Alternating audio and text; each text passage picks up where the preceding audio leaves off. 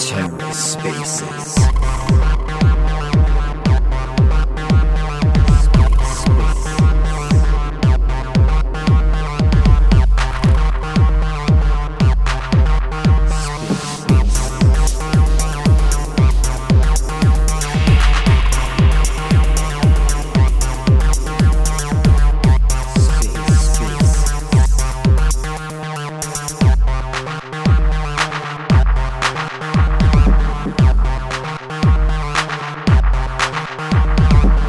Hello and welcome to The Ether. Today is Sunday, May 1st, 2022. Today on The Ether, part 1 of a 2-part Cosmos Spaces Space, Cosmos Scaling Solutions, hosted by Cosmos Haas. Let's take a listen.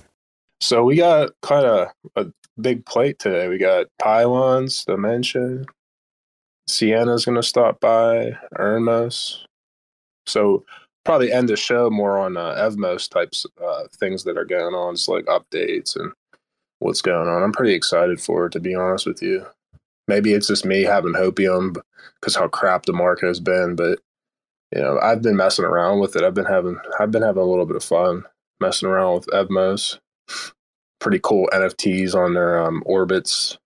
And yeah, I mean, I've been like a part of a couple of the communities over on Evmos, and there's been a lot of ETH people. So, I mean, like I say, I always preach it, you know, once you come over to Cosmos, you're not going to leave. So you're going to have I always call it a customer experience. Your customer experience is going to be good.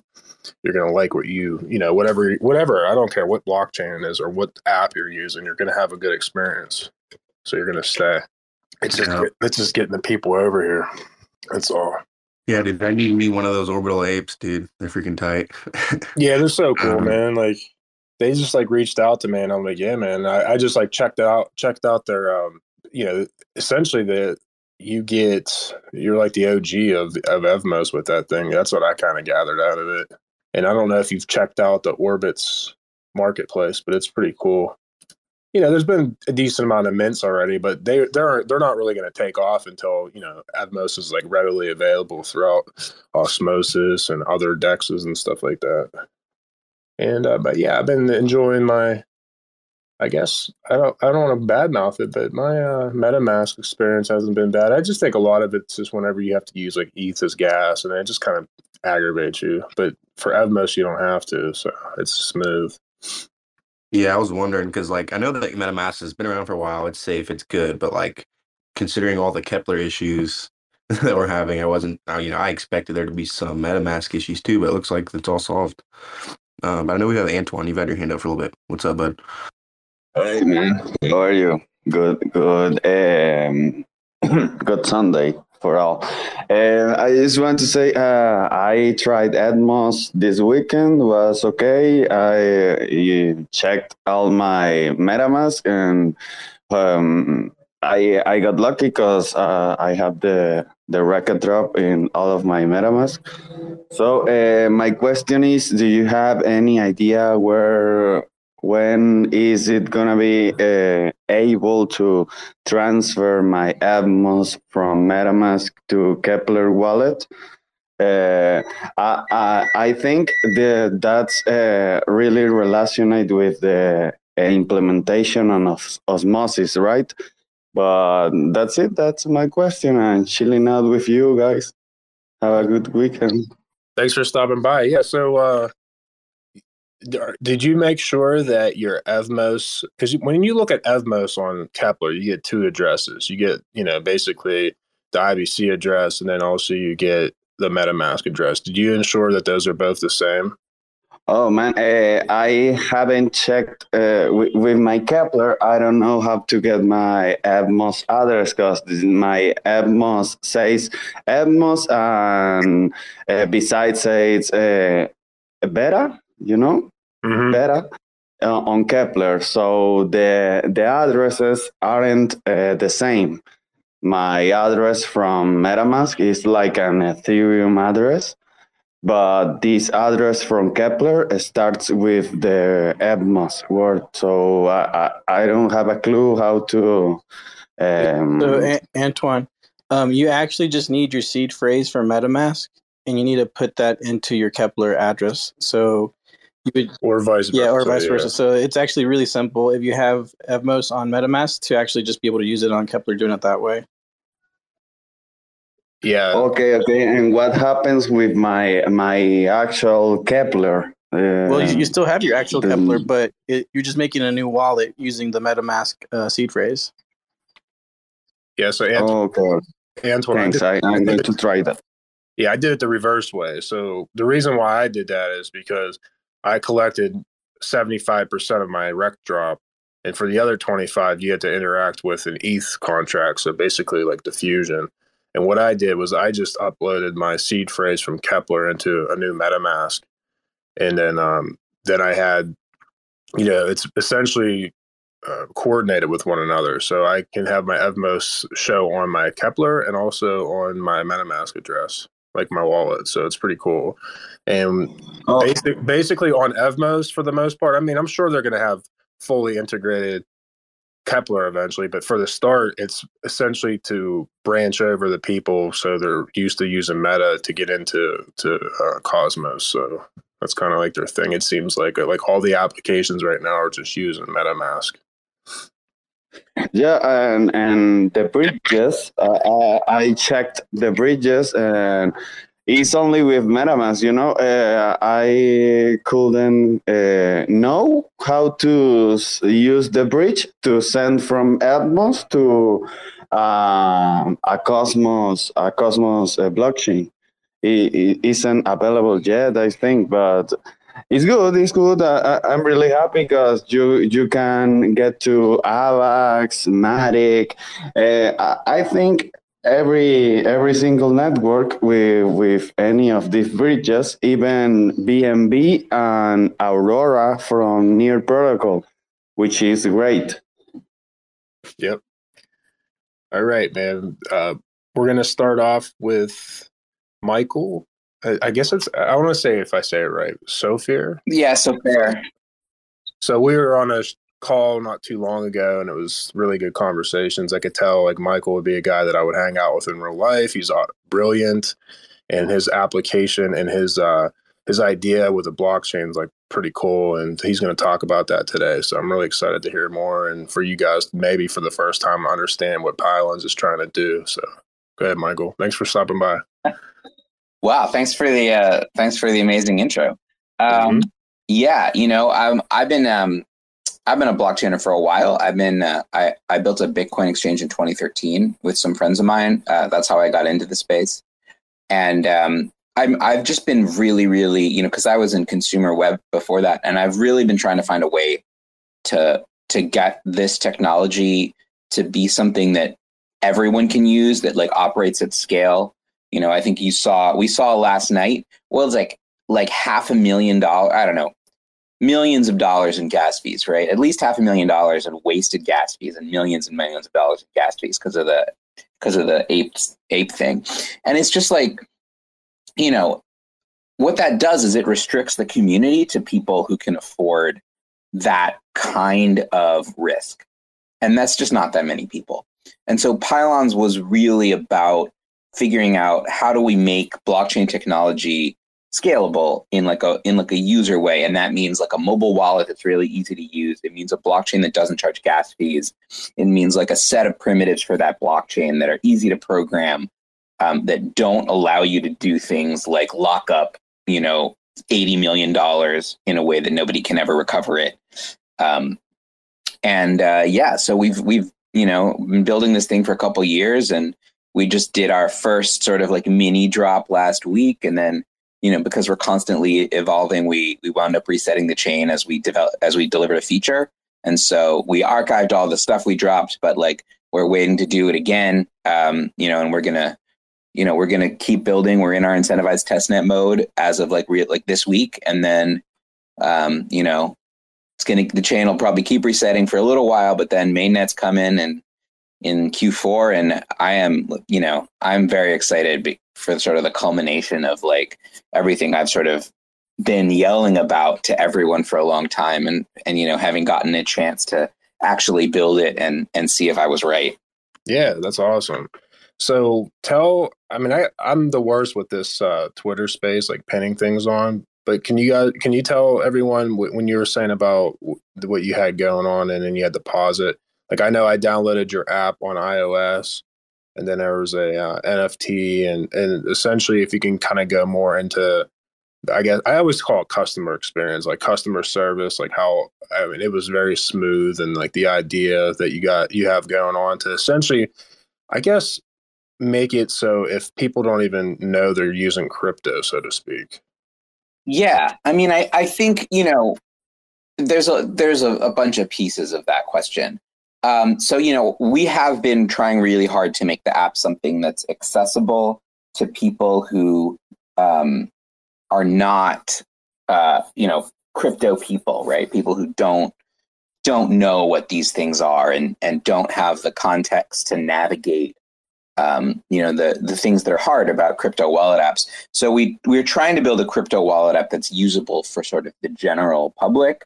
That's just like, hey, here's your stuff. That's it, right? And like in terms of backing up your seed phrase, trying to be like, hey, you have some stuff. Like here's this like thing that you sort of have to understand, right? You have to write this stuff down, or you have to like back it up to iCloud. And if you lose your iCloud, all this stuff, that's education we have to do. And there's no way around it. But we're trying to sort of not bring in more concepts from crypto than sort of, we absolutely need to. And seed phrase is pretty much going to be the only one as far as we can manage it. The app doesn't natively, the app and the chain don't have a native token. So Pylons is sort of not interested in trying to like put its token between the users and what they want to do. So, our first drop was done with test mode US dollars. So you put in a fake credit card and it processes the credit card transaction on Stripe's network and authorizes the purchase, and then we issue you the NFT. So, that's going to be one of our primary ways that we sell items, and not just sell items, but authorize transactions of whatever kind. So if you wanted to upgrade an item, or like there's a particular you wanted to buy a ticket, or there's a particular battle that you want to pay $2 to have a more increased odds or something. All of that stuff you can process directly through a credit card and never involve cryptocurrency. And I think that's going to be a much easier way for regular people to get into the digital item space, because people are used to digital items. They've had it in computer games for a long time. And people are very skeptical of cryptocurrency. And I think a better moment to get cryptocurrency is when is later on. If you choose to sell that thing, you might want to sell it for cryptocurrency. And then you're in a moment where money is sort of what you're interested in, and you're interested in like new kinds of money. And we support like IBC. So the idea would be, if you want to sell for Atom or for ETH, you can just price in that, and people can bring those currencies in over bridges over IBC and buy that stuff from you in the currency that you request on Pylons without having to pay any fees in the Pylon, in any kind of Pylon specific currency. And we sort of take commission in the currency you pay in, basically. So we're sort of really trying to be like, from a usability perspective, as like as sort of like smooth and unobtrusive as we possibly can. Yeah, that's awesome. I know that's the main barrier for everyone. And then, when I had that conversation with you, it was very engaging. If you could just kind of tell people how did you find IBC? What was your first interaction with IBC? And, I know you said about building the Bitcoin exchange, but what really kind of brought your attention to IBC, so to speak? Yeah, so I was chief technology officer of a fund called BKCM, which is a crypto-focused hedge fund out of New York City. And this was 2016. We had just started this fund. I was brought in by one of my very best friends who I had known since we were 8. And he had met this guy, Jay Kwan, at some conference and was like, Michael, you need to meet Jay. He is like the genius of the space. And I was like, all right, dude, sure. So we flew Jay out from Berkeley to New York, and I basically like grilled him on the mathematics of distributed consensus and you know, the like details of what IBC relaying would actually look like for like a day. You know, it was like an 8-hour, just like, you know, just grilled him on math. And he was just like, he was legit. You know, and I don't even remember. I mean, that was 6 years ago or whatever. So I couldn't tell you what he said, you know, and I'm way less close to my like cryptographer days than I was at the time. So, but yeah, he was impressive. And we, that fund did the seed round for the Atom, based on sort of, you know, that conversation. So, you know, he basically pitched it to me in 2016, and I basically immediately, you know, in over the course of a day was like, yeah, you're right. This is the answer to blockchain scalability. And I've basically been at Cosmos Maxi since then. All right. So tidbitting off of that, did you invest in Luna right away? No, you know, I only invested in Luna recently. I think I've always been interested in like, in being friendly from you know, being sort of regulatable in a way that can be mass market. And Doe is sort of not interested in that. Doe is interested in being unregulatable in a way that can be mass market. And so, you know, it wasn't a natural fit for me at first, but I've started to see like some interesting stuff that he's been doing. You know, at first I was just like, oh, this is just like, he's just stealing Ethan's work. You know, he's just taking CosmWasm and like putting it up and not giving anything to Ethan. And it's like kind of shitty behavior. And it took me a while to realize that he's doing things that I think are really interesting beyond sort of like using CosmWasm. And so I have been starting to get more and more Luna. And actually you can buy items and price your NFTs and experiences on pylons in Luna and in UST. So, you know, we do sort of we are planning to be part of the Luna ecosystem. You know, we're not making a lot of noise about it, but once things get up and running, you know, we're going to try to find some people who are in that community and ask them to make some art and price it in those currencies and see if we can make a pitch to be part of, you know, a part of that crew, because I think there is something fascinating going on there. And I mean, like, you know, him buying Bitcoin is like, you know, I really like that just from like a style perspective. It makes sense and it's very stylish. So, you know, I like that. Yeah, he's kind of Jay is kind of a funny guy. He's like a cavalier, man. He has like that mantra about him. But that would have been amazing to have pre-conversations kind of before that all went together. Because to be honest with you, I mean, not that I was really grinding in crypto back in, but it took. I mean, I didn't even buy Luna really until actually the first time I ever got it was the very first day I got on Osmosis, which I can't remember when that was, but. Yeah, then I found out about it after that. You know, it was like, man, what was I doing? This stable algorithmic burn mechanism with Luna and UST to me was like really revolutionary. And yeah, I mean, I do get that. If I would have met him back then and I would have been full into crypto, I'd have been kind of worried too. Like, man, he's kind of too confrontational. Like they're going to just take this out of the market. But yeah, I mean, it's just so big now. And you know, not that I care about prices all that much, but, you know, Luna's been kind of just holding its own, and it really makes me bullish for the future of Luna. So, yeah. Well, I don't know that Doquan and Joquan and Jaquan related? Oh, no, I'm sorry. I just had a complete brain fart. Yeah, no, I don't think they are. I don't know. Are they? They have the same names at most. It's right? It's a relatively common Korean name. I don't think they're related. No. I mean, they are sort of like leading the two biggest projects in the Cosmos ecosystem. So there's definitely like, you know, reason to talk about both of them in the same breath. But yeah, like I think, you know, Jay and Doe are very different. They're very sure. Yeah, I just had a brain fart. They're completely opposites when it comes to like their. Yeah, I got what you mean. Um, and Jay is like, I think I have always been more sort of like how Jay presents himself as like very much kind of like a nerdy math type. Most of my life, and Doe, I feel like comes off as like a cult leader, which has sort of not been how I roll in my day to day.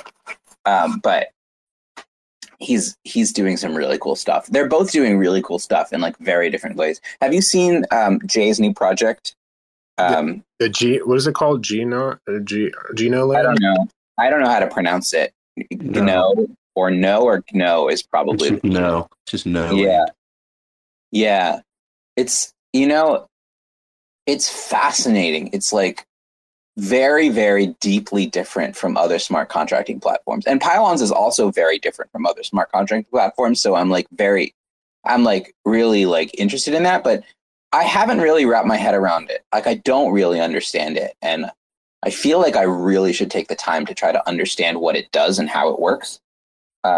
He's like the drama. Are you following the drama over the Cosmos Hub upgrade right now? Somewhat, yeah. I mean, I have been a little bit, but I haven't been like digging in, man. To be honest with you, ever since I hate to blame Juno, but ever since 16, I just try to stay away from all the drama because my time's limited, and then I don't want to get involved with that type of stuff. But yeah, I mean, it's pretty big. So if you can, for the people out there that maybe just kind of like me, kind of look here and there about like the drama, can you just touch on that? Yeah. So Cosmwasm has become a little bit of like a touchstone for the Cosmos community.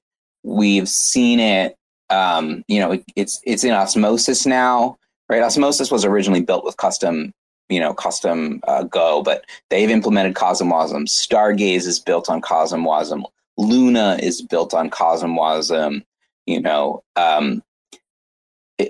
There's a bunch of chains coming out that are, going to be built on Cosmwasm. And it's kind of becoming this lingua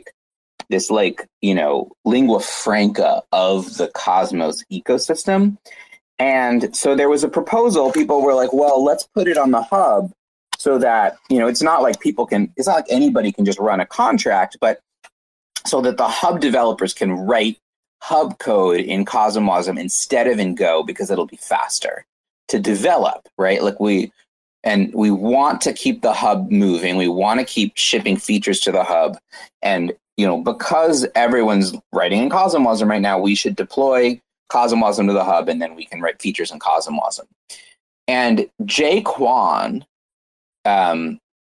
who's the original envisioner of the hub, really does not want that and is waging a very sort of hard-edged campaign. Now, Jay Kwan is not a diplomat. Like he goes hard all the time. And so, he's out there saying you should vote no with veto. This will destroy the purpose of the hub, which is, as he frames it, hub minimalism, which is basically the idea that the hub's job is to be super, super reliable, connected to exchanges, something that everyone can count on to always work the same way, be scalable, do what it does, very well, right? And his position is putting this extra virtual machine in the hub will slow everything down, will create opportunities for things to go wrong, and will generally like make the hub, he thinks the hub should not be trying to like be chasing in like a feature count way other chains, whereas the hub should sort of sit where it is and like, hub as hard as it can. And, Jack Zampolin, who really is a diplomat, is out there, making a case that the hub should continue to like move as fast as it can, add features as fast as it can. And, he was probably instrumental in sort of bringing the Juno community together again after Prop 16 and giving it a path forward, because there was a lot of chaos. And he's just like really fantastic, diplomat in the space and able to build a consensus in times when other people might think it's not possible. So, we're sort of seeing the hub sort of like people who want to see new stuff on the hub like come up against Jay, and people who just want to see the hub like stay doing what it is. And he's now said he won't give his airdrop to people who are like pushing for the GNO airdrop won't go to people who are pushing for this extra hub stuff. And it's really a battle. I think it's like one of the things that I love about this space, about Cosmos, is that there's no leader. It's the only blockchain that has a really meaningful development process going on, that's really shipping code, that doesn't have one person in charge of what gets shipped. So it's the only real open source project of the major blockchains in that way. And it's just like, I think in the end, it's really healthy, but it's very exciting to watch. Too bad we can't just clip that little phrase that you said right there, because that would be very good stuff right there. That was exactly how Cosmos is. And I know when we had our conversation, what kind of resonated with me, and it's a little bit tech talk, but can you allude to basically why it's good to build on Cosmos? Like you were saying about, you can take it's open source, but then you can also alter it. So if you can kind of just touch on what you guys have done with, basically IBC. Yeah. So, we have had to bite off a huge chunk of a platform, of a stack, right? We've built a blockchain. We didn't have to build, because of the Cosmos SDK, we didn't have to build a consensus engine, right? Or like a Merkle tree data storage system. But we had to build a set of blockchain transactions. We had to build a mobile wallet. We had to build an SDK for apps that are built to use that mobile wallet. And then we had to build demo apps for the SDK. Plus we had to build a block explorer, and now we're building a nicer website. There's just like, what we had to do to sort of get to where we want to be in the space is really, really massive. And if we had also had to try to launch a cryptocurrency or like build bridges, I don't think it would have been possible.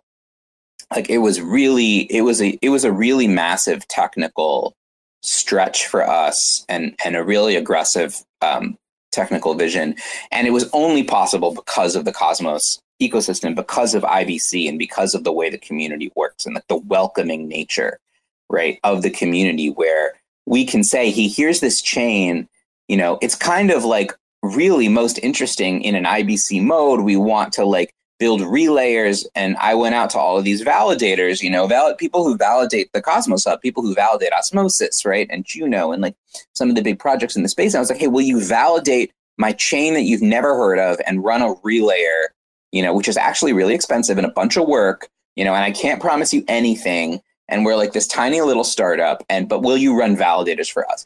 And basically, like, a lot of people who are like quite high level people said yes. They're like really excited about new ideas in the space, about bringing new chains into IBC gang. And it's just been like great, we're bringing in stable coins of various kinds, where, we're talking to, I've been talking a lot to Shane of Stargaze about moving items from pylons into Stargaze when the marketplace goes up there. There's just like a lot of everyone's been really, really helpful and welcoming, and like, wanting to work together. And I think that if we were in, I don't know, look, it's a different model, right? If you're in Solana or whatever, and really all you're doing is like, there's one VC that's in charge of like the Solana ecosystem fund, and either they're your friend or they're not. And that's it. Right. And the Cosmos community is much more of like, the people who really build and operate. There's a bunch of different groups that have like meaningful power and authority and weight in the space. And I really love that. Definitely. So, I mean, we at Cosmos Spaces run a validator. So say we got involved with like pylons. How does I know you said you don't have gas fees, but how does that work for the validators? Like, how do they get commissions? Yeah. So, if you look at how mobile games work right now, the vast majority of money that's being made in mobile games is being made in free-to-play games, which means that most players never spend any money. And the ones that do, most of their interactions are not spending money, right? So they'll 90% of players play and never spend any money, and you give them whatever tools, right?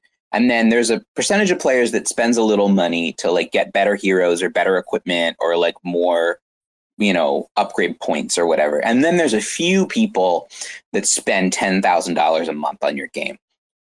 And, they do it because it puts them ahead of the curve. There's, a whole bunch of other people playing your game.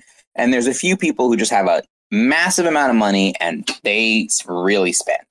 And that is the economics of mobile games right now. And, I designed pylons to basically fit into that world. So, you can do basically anything you want for free on the chain. There's no gas. You just do the transaction, right?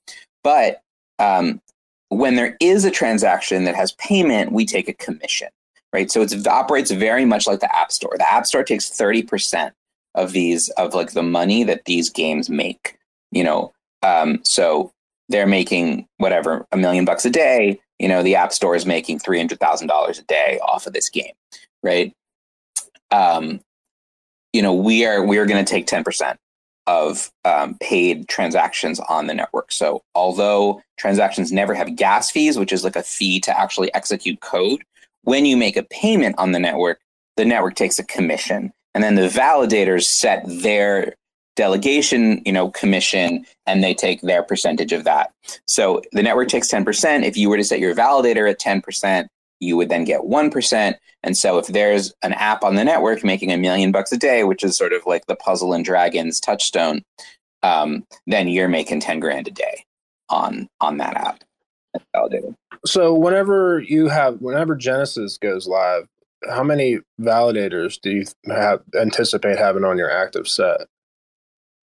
So we're expanding from 40 to a notional 80 something over the next few days. And we're going to see how many of those people, we had 500 applications. We're going to see how many of our existing validators are still paying enough attention to like go through the upgrade process and remain in the active set. And then how many of the people who got in actually like go through the, necessary sign up process and agree to KYC and stuff to get into the validated testnet active set. But we're targeting about 80, and then we'll see as we push our scalability testing through the next few months how big we can make that validator set without making things get too slow. I don't think we'll get to 125, which some of these chains are at, but that's sort of around where we want to be. I mean, we want to have as many as we can, right, without slowing the network down.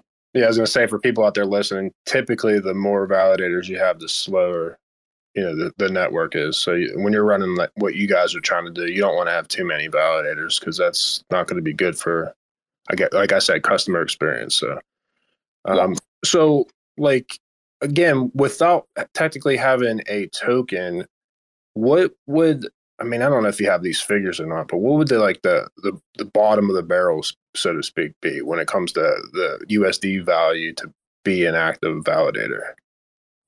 I have no idea. I haven't thought about that at all. The reason why, I was going to say, the reason I asked that is because we're a group of guys that try to provide education and content to cosmonauts and just crypto in general. And we are on a few different validators. Like we have Osmosis, Atom, Comdex, Evmos, NGM. So, but the thing is with us, unfortunately, we haven't been in at the very beginning, and it's kind of hard, like we have the Osmosis one when they expanded, and I have like I get anxiety because it's like, oh, we're only 7 or whatever from the bottom, and it's just like we want to stay on the active set, but it's like I feel like if you get in at the beginning, like we're in Genesis for Evmos, and we're way up on we're way higher on the list, so there's like no anxiety. It's just like, okay, and we've had conversations. I don't know, maybe if you've ever thought of this, but even with like Osmosis, we're always thinking of ideas to try to decentralize the network more, so it's not so top heavy. I don't know if they would use like inverted rankings or like how that would work, but because like I feel like if you're a newbie and you just got you just use osmosis for the first time, you're like, you know what, I'm gonna stake some Osmo. You're gonna click, and then you're probably just gonna pick someone in the top 10. Like you're not gonna go, like, it's just human nature. You're not gonna scroll the way through and go, you know what, hey, there's Cosmos spaces. They're all the way down at the very bottom. Let me just throw some to them. So I was trying. Well, I'll throw you some. Don't worry.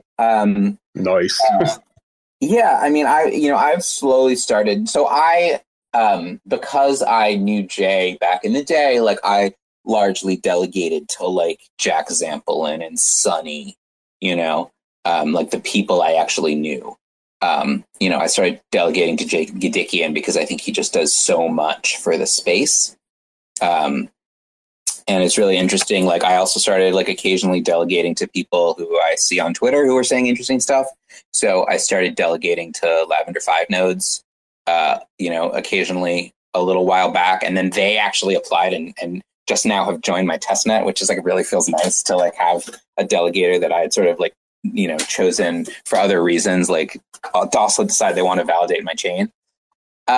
I think like when I think about how I want to do token distribution, right? Like there's not going to be like a mega airdrop. We're not going to give away like a huge chunk of the network to, the sort of like community. There's a bunch of reasons for that. One is that like I built this with my investors over 2 years myself. It's not like a project that was like coded by the community. Another is that like we really want to present ourselves as something to use, not something to invest in. So we're going to give an airdrop that hopefully is enough that people are interested and check it out. But we don't want people coming here thinking like, oh, how is my like, token distribution going? Is the price up or down? Like that's not really it. It's more like, are there any new games? What can I play? Right. So, the distribution is going to take a while before we like really get stuff out of our hands. It's going to, we're going to be doing, after we launch our mainnet, we're going to be doing SAFs. I'm going to try to place tokens with like, big companies and really try to like make a case for Pylons as a global, mobile gaming platform. So, there's a lot going on there, but for a long time, we are going to probably have pretty serious control over who the validator set is. And so I think like if you are involved in Pylons, writing documentation, helping people out, contributing code, like being part of the testing, then I think we're probably gonna, want to make sure that you stay in the validator set and we're going to have enough control of the validator set, at least initially, that I think we'll probably be able to do that. I think it'll be a couple years before we've distributed the tokens enough that like we are no longer, a major player in who gets to be in the validator set and who doesn't. I think that honestly that makes sense. I think people trying to like spam the tokens out really fast to try to get decentralization, like they create all sorts of other problems for themselves. And I want to get decentralization like by having people like major institutions buy in because they see value, right? And so I have sort of a slower journey that I have in my head towards becoming a fully decentralized network. Nice. So I know another thing, when we were speaking on our call, when you said about essentially updating or altering, I don't remember exactly what verbiage you used about the Cosmos SDK in order to, I guess, have more transactions per second. It was kind of fascinating. So are you able to touch on like what you guys, I guess not without going over everyone's head, but I would assume you need to have a lot of transactions per second capabilities if you're running like a really big network with mobile gaming and NFTs and all that. Yeah, you do. And I think, the thing that is sort of most germane to that is this concept of Turing incompleteness, which is basically the idea. This is like a concept in sort of academic computer science, which basically says that once a programming language reaches a certain level of complexity, it's equivalent to every other programming language that's that complex, right? So Once you have a certain amount of things you can do in your language, you can write any program that you could write in any language in that language, right? There's no like program that you can write in C that you can't write in Java, right? Like they're the same at like a theoretical level. And one of the things about programming languages that are that complex is you can't analyze the program to see how long it will run without just running it. You have to just run it, and then it could run forever. There's no way to know. And you just have to like stop running it if you get bored, right? There's no way to predict it and evaluate it. And so this is why blockchains have gas fees, because they can't look at a transaction that's written in one of these languages and know how long it will take. And so all of these blockchains that run Turing complete virtual machines like the EVM have to use gas, because they have to contend with the halting problem. Someone could put a program that doesn't halt in front of them, and they have to have an answer. And the only answer is give up, right? And you have to make people pay to do that. Otherwise, you're wasting all your computer time. So that's why there are gas fees. And what Pylons does is it has a Turing incomplete language. So you don't get to just do whatever you want. You can only do the like set of transaction types that we've defined. And what that means is that every transaction on Pylons is fast. We know how fast it is. It's gonna be really quick, and then you're moving on to the next transaction. You can't send us these transactions that take up huge amounts of computer time. And that lets us not have gas fees. That lets us, pack a lot of transactions into every block, not have gas fees, because if a spam transaction gets through, there's a maximum of how much that costs us, and that maximum is not very high. So, we can do a pretty good job of trying to get more good transactions than bad transactions, but no one's going to shut the network down with like infinite loops. I don't know if that made sense. No, it makes complete sense, because like when you're talking about that, my brain is thinking about there's other use cases that you guys can leverage that particular type of technology with when the first thing that kind of comes to my mind is like a ticketing service, like whether it's like a live event or like a sporting event, like a new ticket master, or like is that something that could be a possibility with that type of technology? Yeah, absolutely. That's 100% on my list of apps that I really want to see on the platform. And one of the things I've owned, this is like, don't go calling him about this, because like he didn't make me any promises, but I have asked CryptoCito if we can try to do this for Cosmoverse in Medellin in September, to use Pylons as the ticketing system. And he's like, maybe, I don't know, we'll see, right? Which is like, of course, what he would say. But like, I'm really excited about trying to do stuff like that, where like, you're on your phone, you have your ticket is a blockchain item, and you can like sell it, and the people can take a commission from your ticket sale, right? Like there can be royalties on ticket resales. You can have a blockchain transaction when you actually walk into the venue, so who actually showed up, right? It makes it much, much less likely that people will share their tickets with other people, because you can only, unless you transfer it, you'd have to share your private key, which you don't want to do. So I think there's a lot of reason to do ticketing on Pylons, and it's like one of the things that I'm very excited to start seeing happen as we move into phase 3 of the testnet, after we do our spam mitigation and we start to really explore, push on what the space of potential possibilities for apps is. Yeah, I mean, I really hope that would be something that could happen, because I'm not going to lie. So, way before technology, I used to go to a lot of sporting events, and essentially I still do it to this day. Well, not necessarily as easy anymore, because it's really hard to get a physical ticket to go to any sort of game or event anymore. But, I always saved it. So that would be really cool, because now it's just, hey, I have this Pylons app and I have my ticket. I look, 5 years from now, 10 years from now, I could be like, look, I was in Medellin. Here's my, ticket stub. And then whatever sort of art, maybe you can leverage that into like a cool NFT or whatever. That would be cool, because it's on your phone forever. It's a part of your life. Yeah. And not just here's my ticket stub, but like here's the list of every talk I attended, right? Because because you beep in at the door to every talk. So everyone out there, just kind of like a quick little reset. I know a lot of people just use it as a podcast format. Again, always my rule is if you have a question, you can DM me, DM the guys from Cosmos Spaces. We can ask the question for you. And, if you guys want to come up on stage, anyone, you can feel free to raise your hand and ask any particular questions, and we'll make sure we get to you. Yeah, I mean, that would be, that's something that fascinates me because I've always been kind of, I guess I've always been into NFTs even before NFTs were even in existence. I've always collected like everything, whether it was like a comic book that I bought when I was a little kid or whatever. I like collect stuff. I'm almost like a hoarder when it comes to like, I don't know, intrinsic values of things. It's like, oh, I was at this baseball game back in, like I went to a game a long time ago when I was a little kid.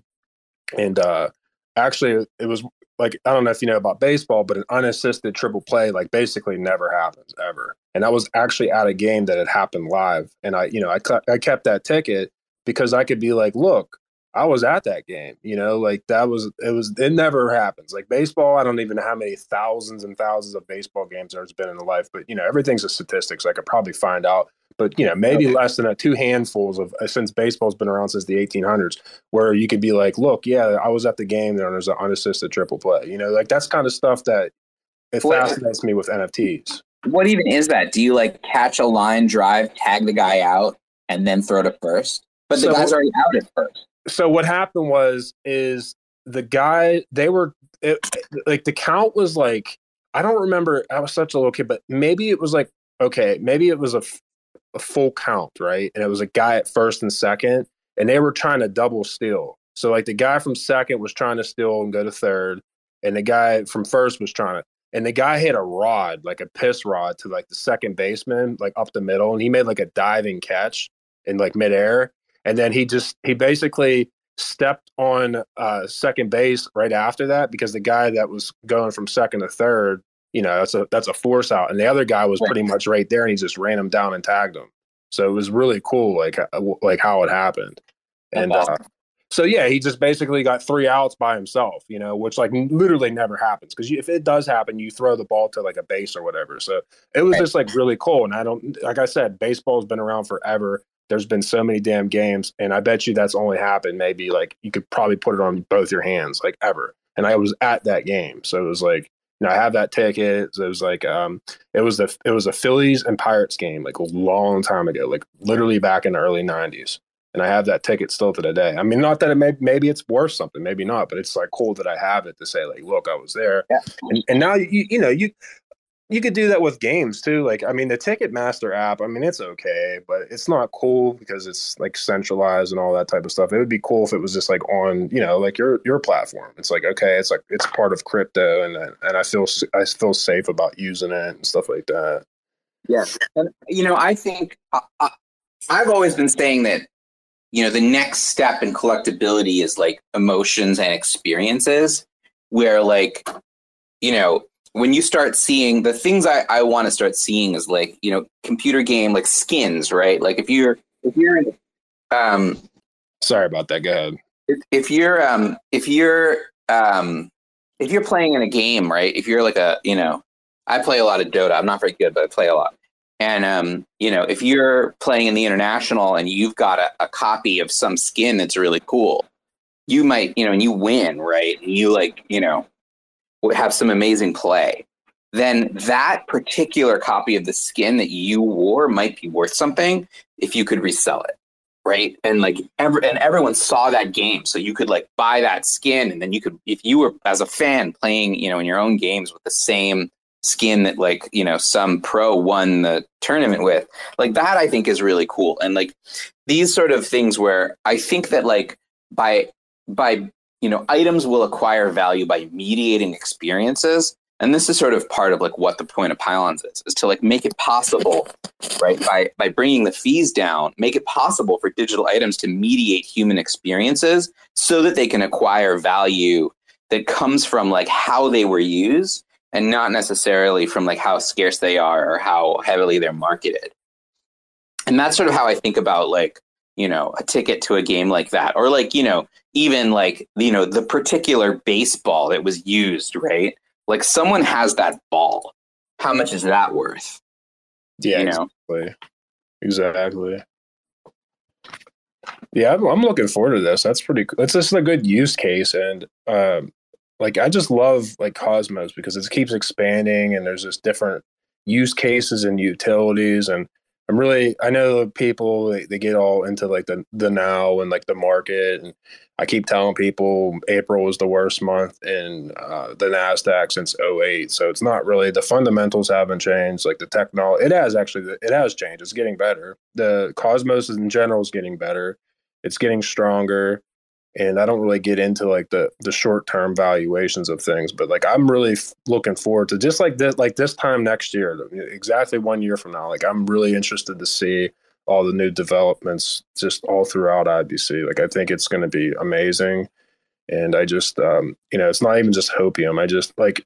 I feel like everyone goes down the rabbit hole that really likes technology. They're going to find Cosmos. Like you have to, if you really do the digging and you like technology, you're going to find your way over here, because I just love the tech. I think it's revolutionary and it's built to last. Like it's not just that, you were saying it earlier about different blockchains and stuff like that. And, just, I feel like every blockchain should or will connect over to IBC in one way or another. It just, to me, it doesn't make any sense not to. Yeah. I think that's right. I think like IBC is a protocol, right? I mean, anybody could implement it. Ethereum could implement IBC and just like connect in, and at some point maybe they will, right? It wouldn't be the craziest thing in the world. So I don't know. I think IBC is. I mean, the founding vision of this was just so correct, and we're seeing the like philosophical positioning of Cosmos like be proven right now, and it's really exciting and awesome to be a part of. So do you have experiences in building in all different languages? I don't know. I mean, obviously not all different languages. I've worked professionally in Ruby, Java, JavaScript, C, Go, Python, PHP. That's probably most of it. I mean, obviously, like Excel, like Visual Basic type stuff. Yeah. Well, speaking of Java, I mean, I know I've heard people don't have the same sentiment as me, but I'm looking forward to Agoric. And I'm sure you probably had conversations with them, but like, I think what they're trying to do is pretty cool.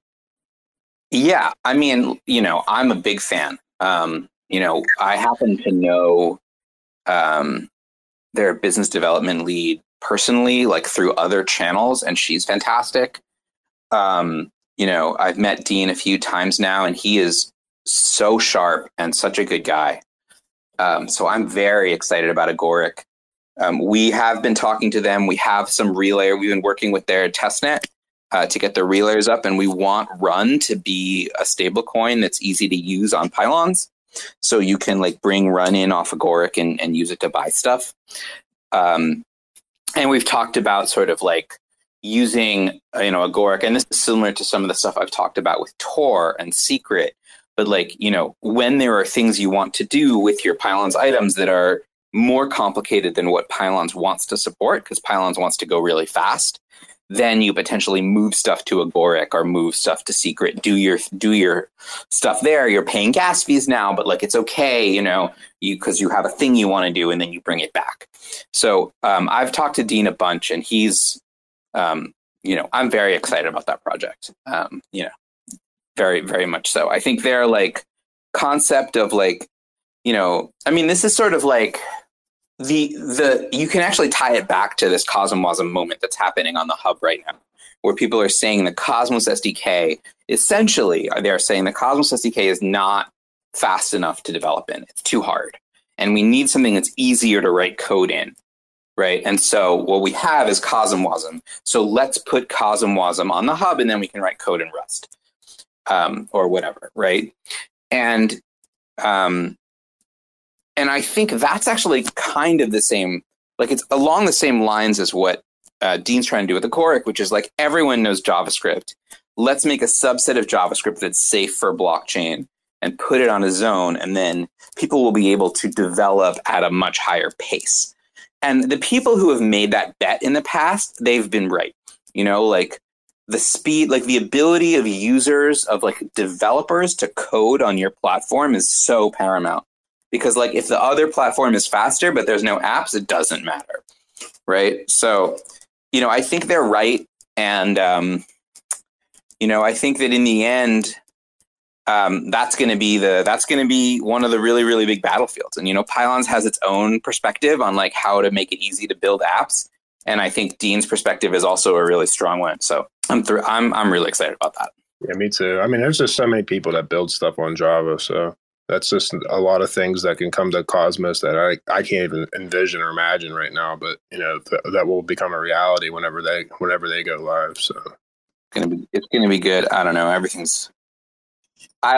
It's hard for me because I look at the price action and I'm like, oh my God, but I can't be pessimistic. Like, I just like, it's like, I don't know. Okay, the prices are going down.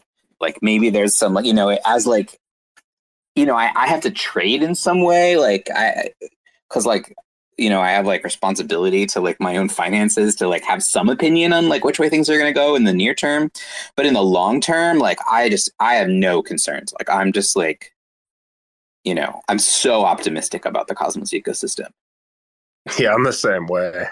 I mean, I wish I would have probably moved around some stuff whenever like Osmo was at the, 9s and 10s and even up to 11, but I was telling my girlfriend when Ion was like 17K, 18K, I was like 20K is programmed. It's going to hit 20K. It's going to 20K. And then when it did, I didn't sell. And I like, that's one of those things where I'm just like looking at it at like, 2,300 now. I'm just like, oof, but it's okay. Right. Like it's fine. It's almost like, in a way, I hate to say it, but it's almost like we're gamblers. And I don't know if anyone's ever been on a heater in a casino. It's just so hard to stop because it's a lot of fun and you feel like it's never going to end. But at some point, you need to just take it easy. It's like I used to play a lot of craps and I used to gamble a lot. I used to go to Vegas all the time and play. And I totally know that feeling. It's like it's you get on one of those runs, man. And it's like that's how Ion was. That's how this whole eco was. And again, it was bound to retrace, but like this retracement has really nothing to do with like crypto in general. It's just like geopolitical events, like the tax season. There's all kind of things that are going on because I mean, like I said, the Nasdaq's been around forever, and it's the worst month they've ever had since 2008. So I mean, that's just bound to just trickle into crypto. For a long time, I would have a bad day in crypto, and I'd be like, at least my like reliable stock market stuff is fine. But yeah, this month has been like by far the worst month for me in like regular stocks that I have ever had. Just like,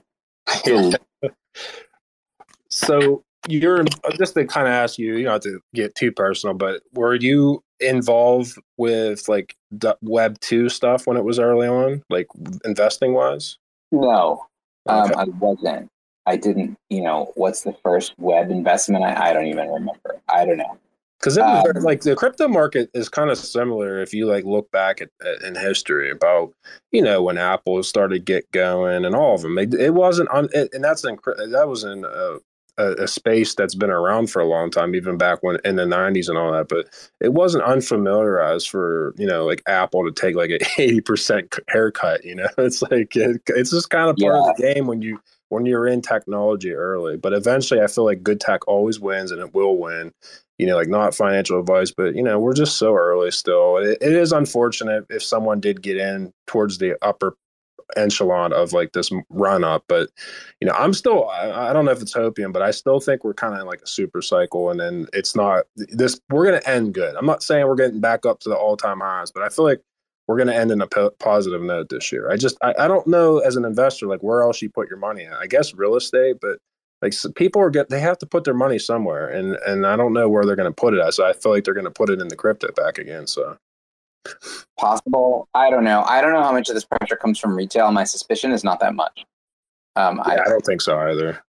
I think like there's a few people with like incredible amounts of money that are driving what sort of crypto writ large is worth, right? And we're really like, in the long term, is this stuff going to really matter from like an economic perspective? Is like what, if you're going to hold until then, great. In the shorter term, like the only thing that matters to the price action is like what the private equity whales think, right? It doesn't like, there's nothing else. I don't know. I mean, a little bit of retail pressure, but I just think it's more. I think that the big institutions have a much bigger impact on the price, and it's just how they're positioning themselves and the game they're playing with each other. So I don't know. I try not to get like too wrapped up in it, because like unless you know them and you're playing that game like at their level, you're kind of just like rolling the dice, I guess.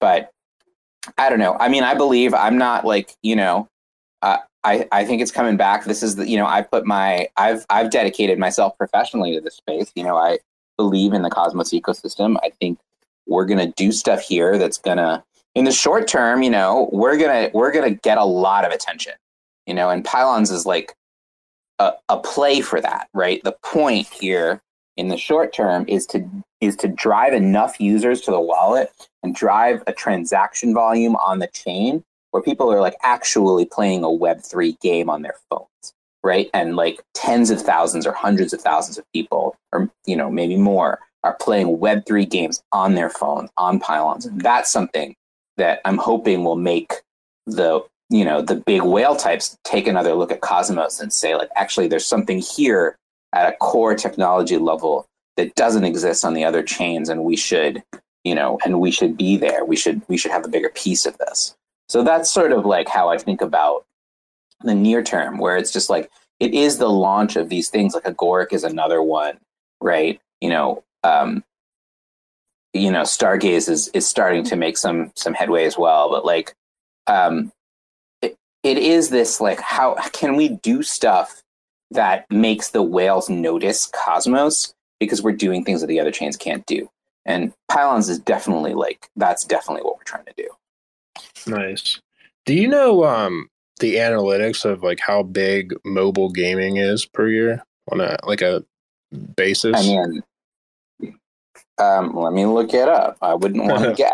I never looked it up. I'm curious, because I mean, I know it's got to be huge. Like even myself, when I used to commute back and forth to work, I used to have to take the bus. I dumped money into all kind of games. Like I used to play this Star Wars game where you had to build up your base, and it takes forever if you don't want to spend money. Like you were saying earlier, it's like you're devoting all this time, you want a shortcut. So I would throw some money into Apple Pay and just buy upgrades. And it's like, all right, now I'm here, So it has to be gigantic. It is $93.2 billion in 2021.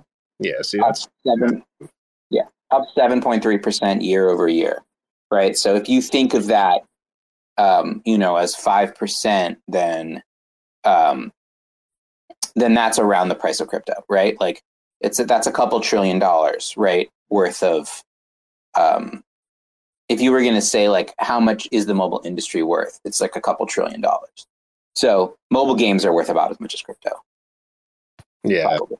Yeah, and just games in general. I mean, I used to play a lot of video games, especially prior to like COVID, and then like after COVID is when I really got serious in the crypto, and I'm like, I need to just spend as much time learning as much as I can. So I don't even really play anymore. But yeah, I mean, there's just so much money. I mean, you look at like a game like Fortnite, and what's the other one that's real popular? It's Valorant. Like those games are gigantic, and a lot of mainly, especially Fortnite. These kids are already kind of, I don't want to say brainwashed, but they're already ready for crypto, because like they have, like Fortnite has such a huge in-game currency. It's called V-Bucks.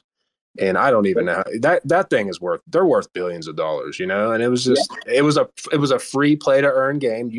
Technically for Fortnite, you get no advantages whatsoever by spending money on anything. It's not like, hey, you get a better gun or anything. No, it does nothing. Same thing with Call of Duty. It just makes your shit look cool. It's like you got this new cool skin, your gun's wrapped, like whatever. You get a new character or skin, but it doesn't make you any better. But it's just like people spend so much time, they want to kind of just have fun and stick out, and that's awesome. Like the Pylons could easily do stuff like that.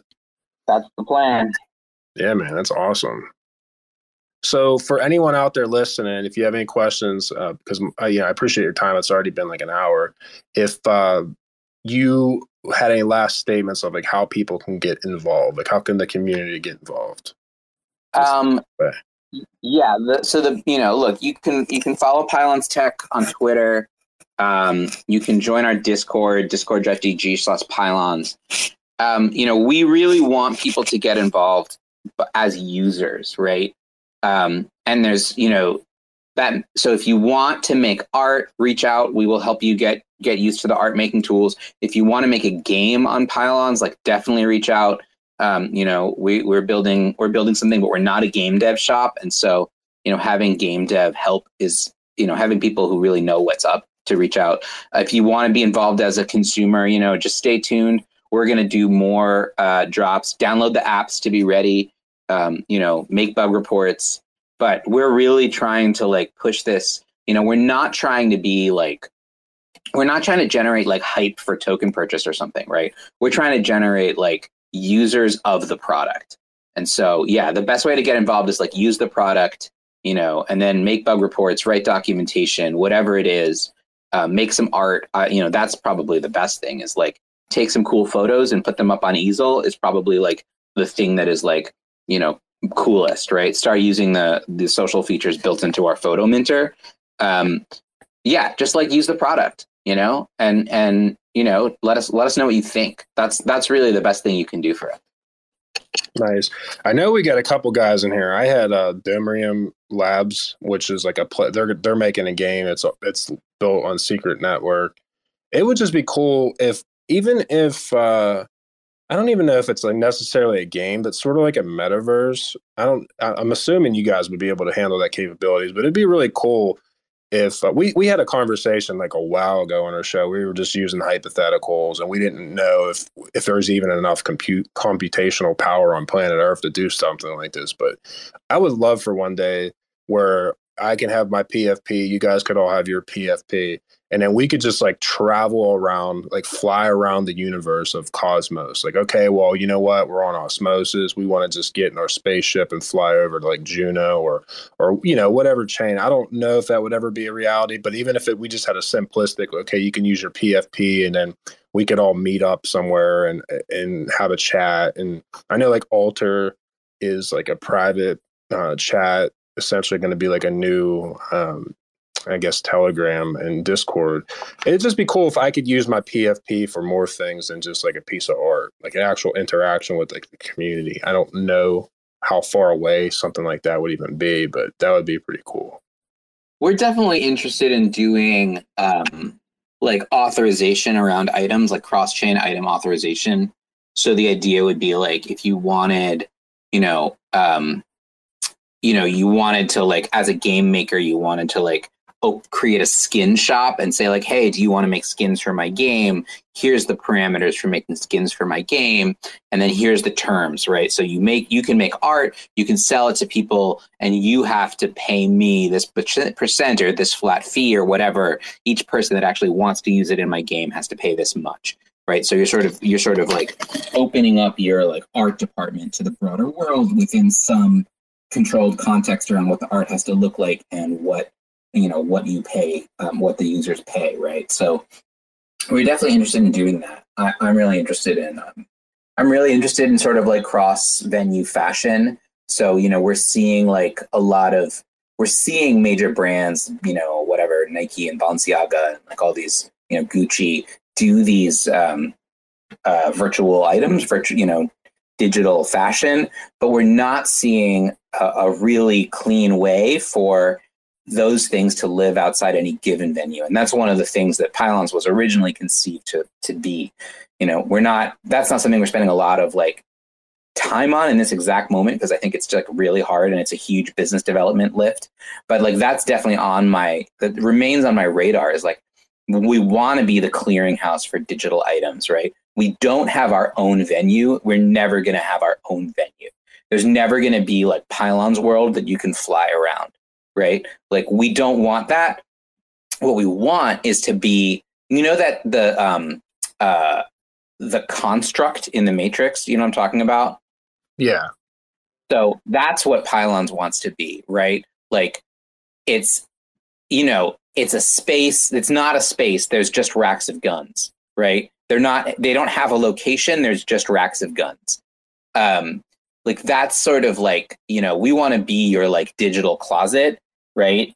It's not a space. It's got no features. It's got no anything other than this is where you store your stuff to take into whatever venue you want to go into, right? So that kind of like clearinghouse model is something that, is on my list as we sort of start to build, a user base and apps and stuff. We want to start saying, cool, well, as you can use this for your own venue, and here's how you do that. And then we want to start going to fashion brands and saying like, hey, do you want to make art that goes into multiple venues and get paid by every venue? Because we have a way for you to do that. It's fascinating stuff, man. I'm looking forward to that. That's cool. So I have a reason to use my phone, because currently I only use my phone for this show, and that's about it anymore. I hate my phone, but I would use it more. I get to work from home. Excuse me. I get to work from home, so I'm not commuting back and forth anymore. But other than that, I just kind of use my phone to talk. But it'd be cool to have some other reason to actually use my cell phone again. We hope to give you that. Yeah, for sure. All right. So does anyone have any closing questions? Because I don't want to take up too much of your time. And we also have a couple other teams that want to kind of do their thing as well. So I know personally, I appreciate your time. I could talk to you forever. It's a good conversation. Okay. You're very relatable, and the way you present your information is, it's not above and beyond. What I mean by that is a lot of times I get developers on, and they're so stuck in their, I guess, tech talk that they don't kind of just make it really relatable to people that, like the average Joes that just want to know, like, hey, what is this? Why should I use this? Like, what cool things can you do?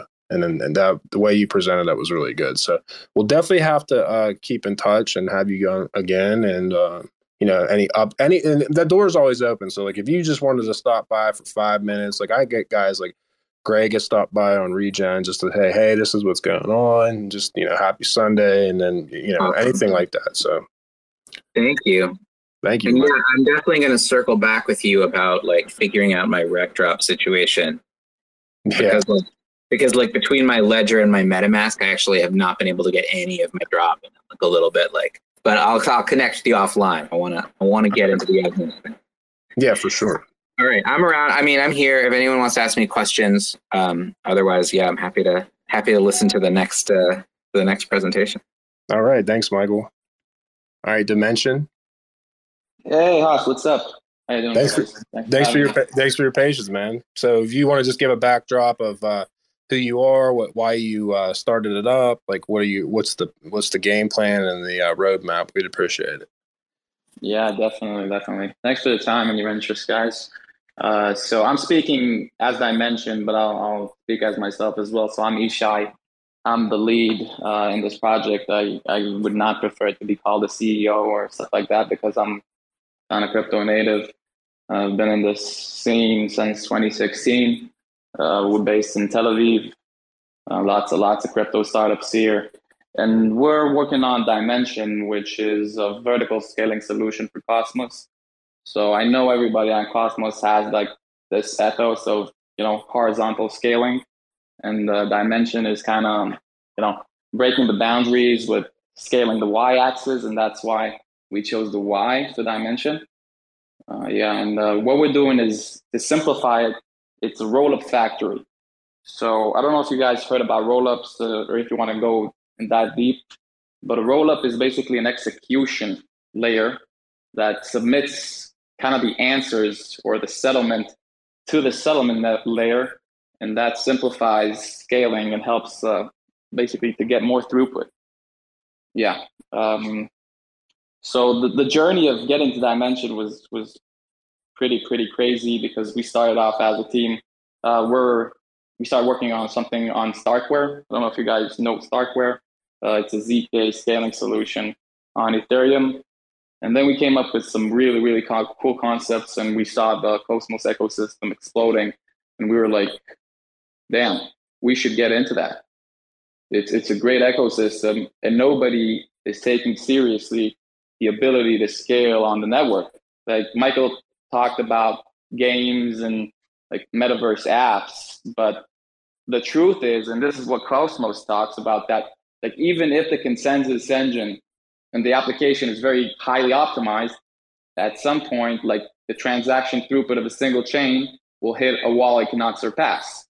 So this quote basically, we thought about it and we said, okay, if this is relevant for like any general purpose app, any general purpose chain, it's relevant also for any application specific chain. So if you want to get like real TPS, you have to get scaling. You have to get real scaling, which is L2s basically executing transactions and putting them on a base layer, which is a settlement layer. So I'm not sure if I'm getting, I don't want to get too technical, but just to simplify it, think about blockchain as an Excel sheet, right? It's an Excel sheet with numbers and functions, and the functions are smart contracts.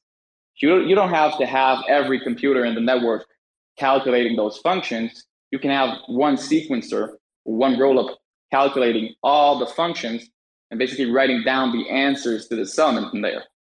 And this is kind of simplifying what we're doing. All right. So everyone here has obviously probably been involved with Cosmos. If not, then I'm glad you're here, you're learning. So let's touch on what your technology can do for osmosis, because that's right now has the most transactions going on. And also, if osmosis decided like, yes, we needed to use this solution, like how would that work for like the osmosis team? Like that, well, because it's a decentralized deck. So it would have to be like, okay, we want to use this because we're at this throughput where it's not sustainable, or it's just too slow, and we need to up the ante, so to speak. So how would that work? Yeah, definitely. So like osmosis is a great use case because, having like a DEX is one thing, but having a derivative DEX with high frequency trading, I guess, like I'm assuming it won't work subtly. Like you have to have insane throughput to support a derivative DEX. So the way that would work is that, think about Dimension, if you want to visualize it, right? Think about Dimension as kind of an elevator towards like the L2 of Cosmos, right? So Cosmos is like expanding like horizontally, but Dimension settlement layer is an elevator. So you would basically transmit a transaction to the settlement layer, and it would spin off up towards a rollup that would be controlled by osmosis and would credit you with credit on that rollup. And every few blocks of the settlement layer's continuation, the rollup basically would put down a state towards the settlement layer. So that basically, that's the way the rollup works. But if we try to think about it easily, is you're going to get teleported to a rollup, and that rollup would support like osmosis, like ultra TPS kind of crazy throughput that the chain could support derivatives. Does that make sense? No, it definitely makes sense, because I know osmosis soon will have a lot more, I guess, degen action, and I could see that being a potential possibility. So that's kind of why I asked that, because osmosis is like pretty much my baby. So I want nothing but the best. I want more functionalities. I want them to compete against centralized exchanges. I want it to be where it's like, hey, we're going to use this over a centralized exchange because it's just, one, it's decentralized. It's my keys, my crypto. And also I can do everything on this DEX that I could do anywhere else. So, and I understand I have a vision where there's billions of dollars on not even just osmosis, but all these DEXs and Cosmos, because I'm that big of a believer that this is the right train to be on, and we're very early. So I do understand about like horizontally and vertical scaling. So that's the only thing, like you were saying, that Cosmos later down the road would need is to scale, because like I guess currently the way that you can technically scale. Like if osmosis got so big, as what would they do? They would have to spin up another chain. I don't know. You know, that's kind of like the only thing that I could think of currently that would be a solution. Maybe I'm wrong. I'm not going to say I'm like the most brilliant individual when it comes to scaling solutions. So they could spin another chain, but you have to have like a trading engine, which is like one composable engine, one composable unit. And to spin off another chain, it's gonna have overhead. So the way to do like real scale is but this is kind of like, Cosmos, the system, how it works is horizontally, and we get that, but we still say like, listen, guys, if you want to get like real scale in the Cosmos ecosystem, and we see it, like we see like Secret Network, and we see other chains that, that they need scale, right? So we have to have these solutions in this ecosystem. We have to see this technology as an option. And we obviously think that in the future, you talked about hovering through the space, like through the Cosmos ecosystem. So we see like chains, we see them as countries with sovereign security, and rollups we see as cities or states where they're autonomous, but they rely on our security, like on the sovereign security of Dimension. Yeah, that's a good metaphor right there. I like that. And then Secret's my other baby. I love Secret. I've been a Secret ever since I found out a Secret. Before Secret was even on Osmosis and everything. I don't even remember what Dex or centralized exchange I got it off of. But I've always loved Secret because that's kind of just my personality is what they're trying to do.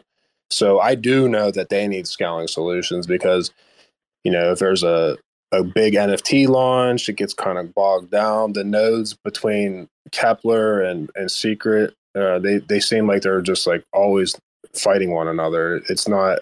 That's the only thing. I love Secret, but yeah, they're scaling. I don't, like I said, I'm not going to pretend I'm some sort of tech expert, but I do know that there needs to be something better. I don't know if this is what it is. It sounds like this can help for sure. I think the most intriguing part about like Dimension is you guys need to understand like Dimension is a chain that only services rollups, right? So think about Ethereum like last night, right? There's a lot of people in, everybody wants in these monkeys, these NFT men, right? Everybody wants in, but Ethereum has like rollup solutions, but nobody cares. They're going to use Ethereum. So Dimension doesn't have like smart contracts. It only services the rollups. So you're never going to get like halted. You're never going to get like busy or something like that because the rollups are like, I would say like, think about it like it's Cosmos squared. It's like another Cosmos.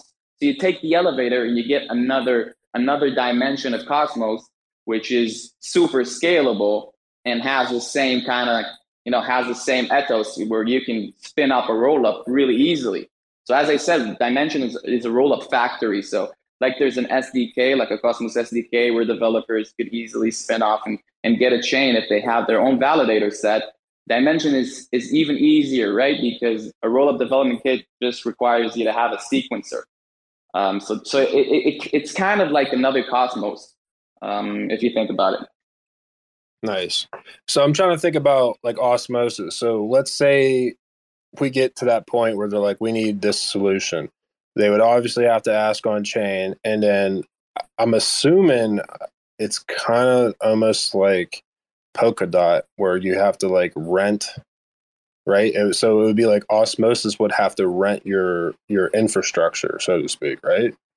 That's correct. So the way it works, and I'm gonna hint it, but definitely as a service, we're gonna require chains and dApps and whatever ecosystems want to use our infrastructure. They'll have to stake our native coin to get those scaling solutions and to get lifted up. And worthy to say that that roll up is going to be settled on Dimension L1. So if you're on Osmosis, you'll have to wire it. It's supposed to be composable fully, but you have to wire it through IBC to Dimension L1, and then we're going to lift you up to that roll up. Okay, makes sense. Make sense? Yeah, it makes sense. Well, to me, I hope it makes sense to everyone else. I hope it does. Yeah, I'd love to hear from people because I know it's kind of a tricky subject in the Cosmos ecosystem, and I would love to hear like people, what do you think? How do you see dimension? And not to put Michael on blast, but Michael, if you have any follow-up questions, because a lot of times when I have developers, obviously their brain works at a higher rate than myself does, especially when it comes to building. So like if you have any questions, that would be great. I don't, if you do or you don't, I'm not putting you on blast. Maybe you're not even listening anymore, but yeah.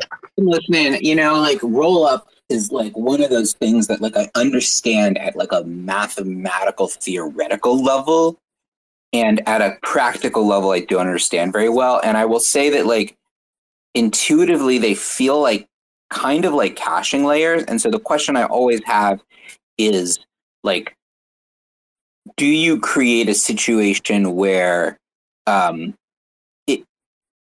things can get tangled, right? Where like, think about like,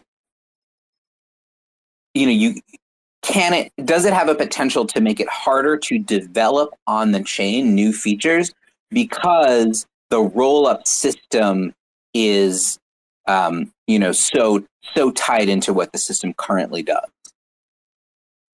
So yeah, it's a great question, because I don't want to get too technical, but obviously the L1 should know how to execute transactions of the rollup from various reasons. One of them is disputes. But we give out that autonomy, and we have kind of a very, very unique solution to execute and basically simulate transactions that were on a rollup. But on a general level, the rollup itself, it's a chain, and it only writes down the state towards the settlement layer. So if there's no dispute, the settlement layer is not supposed to simulate the transaction. So it's generally, your question is if it's going to be easier to develop. It's going to be the same thing like Osmos. So you could do it with CosmWasm, you could do it with modules. We'll simulate the execution environment that you have on your rollup in case we need to figure out a dispute. Does that answer you? Or yeah, you said that like rollups are kind of complex, but there's two types of rollups, and you guys need to understand. There's ZK, that's zero knowledge, and there is optimistic. So we work with optimistic. It's a much more mature technology. The thing about optimistic is you need to have an execution environment on your settlement layer, on your L1, that could replicate that execution environment on that rollup. So we have a very elegant solution to do that. Okay, I think that I do understand that. Yeah, I mean, like I said, I wish I understood rollups better in like the details of how they work and what they're actually doing. But like to simplify it, Michael, you study, like I heard you talking about Turing complete and stuff like that. This is it. To simplify, it's not that hard. Once you get the execution, once you figure out that blockchain, you can divide it into 3 layers, right? There's the whole modular blockchain meme that's going around, but it's a good meme, and it's nice for people to understand it, to educate themselves. So a blockchain is divided into like 3 layers. You can think about it: data, execution, and consensus or settlement. So a rollup, basically what it does is just executes it just calculates the transactions and puts down the answer, the state, into the settlement layer. So it's not, it's not that complex if you think about it, but definitely implementing that solution and making it work, that's the hard part. All right. I mean, look, all the stuff. I don't know. I'm hesitant to like start asking you about like the details of like who's doing what and how security. I think that like, but I mean, Michael, you can definitely hit me up. Like if you want to go deeper and dive like into our design, which we're pretty, we're pretty happy to dive into some details. And I'm sure I'm not saying you wouldn't be happy to do it. I'm just saying like, I would feel like, okay, well, I'm ignorant here and just like, just sort of like asking for remedial help. But I don't know. I think that like, I think that the scalability of decentralized systems is like just incredibly cool and incredibly important. And, I think that like, if what's going on here is we're sort of like, offloading stuff in the security model of like, of like having other people do, like having other chains do some of the like calculation work, and like how do you make sure that that doesn't become a vector for attack? Like, I mean, to me, like that's a thing that can be solved, right? Like, and that's sort of the. I think it's really cool. I mean, I'm like, it's like the other side of the world from like the stuff I spend my time thinking about, which is like much more like what color should this button be? But I just think I think that the roll up stuff is super cool. So I don't know. That's all I really have to say about it. That's cool. Thanks, Michael. Yeah, see that question is something that I would have never asked. So I'm glad you asked it. I always appreciate when smart people that are in this space, they ask questions to one another, because it's just something that, I'm not sure, I'm not saying anyone in here, but most of us probably would have never thought that asked that particular question. And I understood what you guys were saying. So, it's like, I love these shows because I get to learn all day. So I really appreciate when people like yourselves come by and just spread knowledge and help me learn more, because that's what it's all about. So yeah, Haas, I'm really trying to to simplify things and not take this conversation to be to being too much technical. That's why I think like if you think about it, like metaphorically, the state kind of city metaphor is a good metaphor, because if you can put as much countries in the world as you can, like the Cosmos ecosystem, that's nice. But we can also provide with like cities and states and have those things. And it might sound like a buzzword, but I do really believe like the metaverse is going to be built on top of rollups.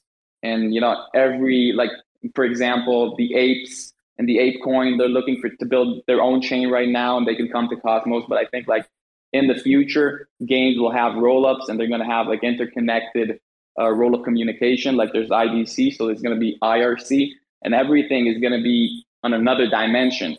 And this is exactly why we call dimension, like because we see the future as something that's a roll-up centric future that has another dimension of scale and could take like blockchain technology into games and into metaverse apps and into like use cases where developers could simply just plug and play and not worry about validators, not worry about scale. It's that easy. Yeah, I mean, I understand that.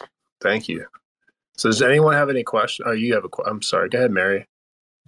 Hey guys, thanks. My question is about dimension. So I've been doing a little bit of reading on optimistic rollups, and I just want to make sure that I'm following. So I'm just going to reiterate my understanding, and then I have a couple of follow-up questions. And I'm sorry to hear my dog barking. So with the osmosis example, where osmosis is having this rollup service, does that mean that the rollups are happening on dimension, but then the actual settlement layer is osmosis? No, that's a great question. So the rollups, what they do is provide like a state, and they put it down to the settlement layer, which is on dimension. So it's not really attached to osmosis, but you could get lifted up and you could pay on that rollup with osmosis. But to your question, the rollup settles on dimension. Okay, got it.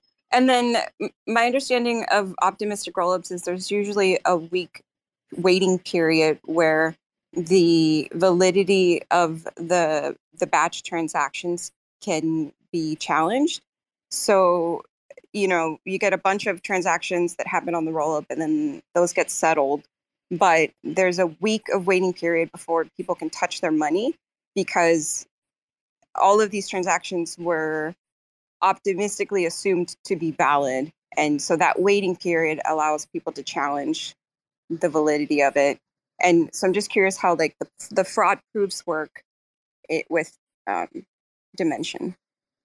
Yeah, that's an amazing question, because we have some really cool innovations in terms of disputes and in terms of optimism. We have a flavor of optimism that we call verified optimism, which has some tweaks about the finality of transactions. So in basically you have, I would say, three forms of finality. One is soft finality, which basically the transaction hits the sequencer and it's immediately approved.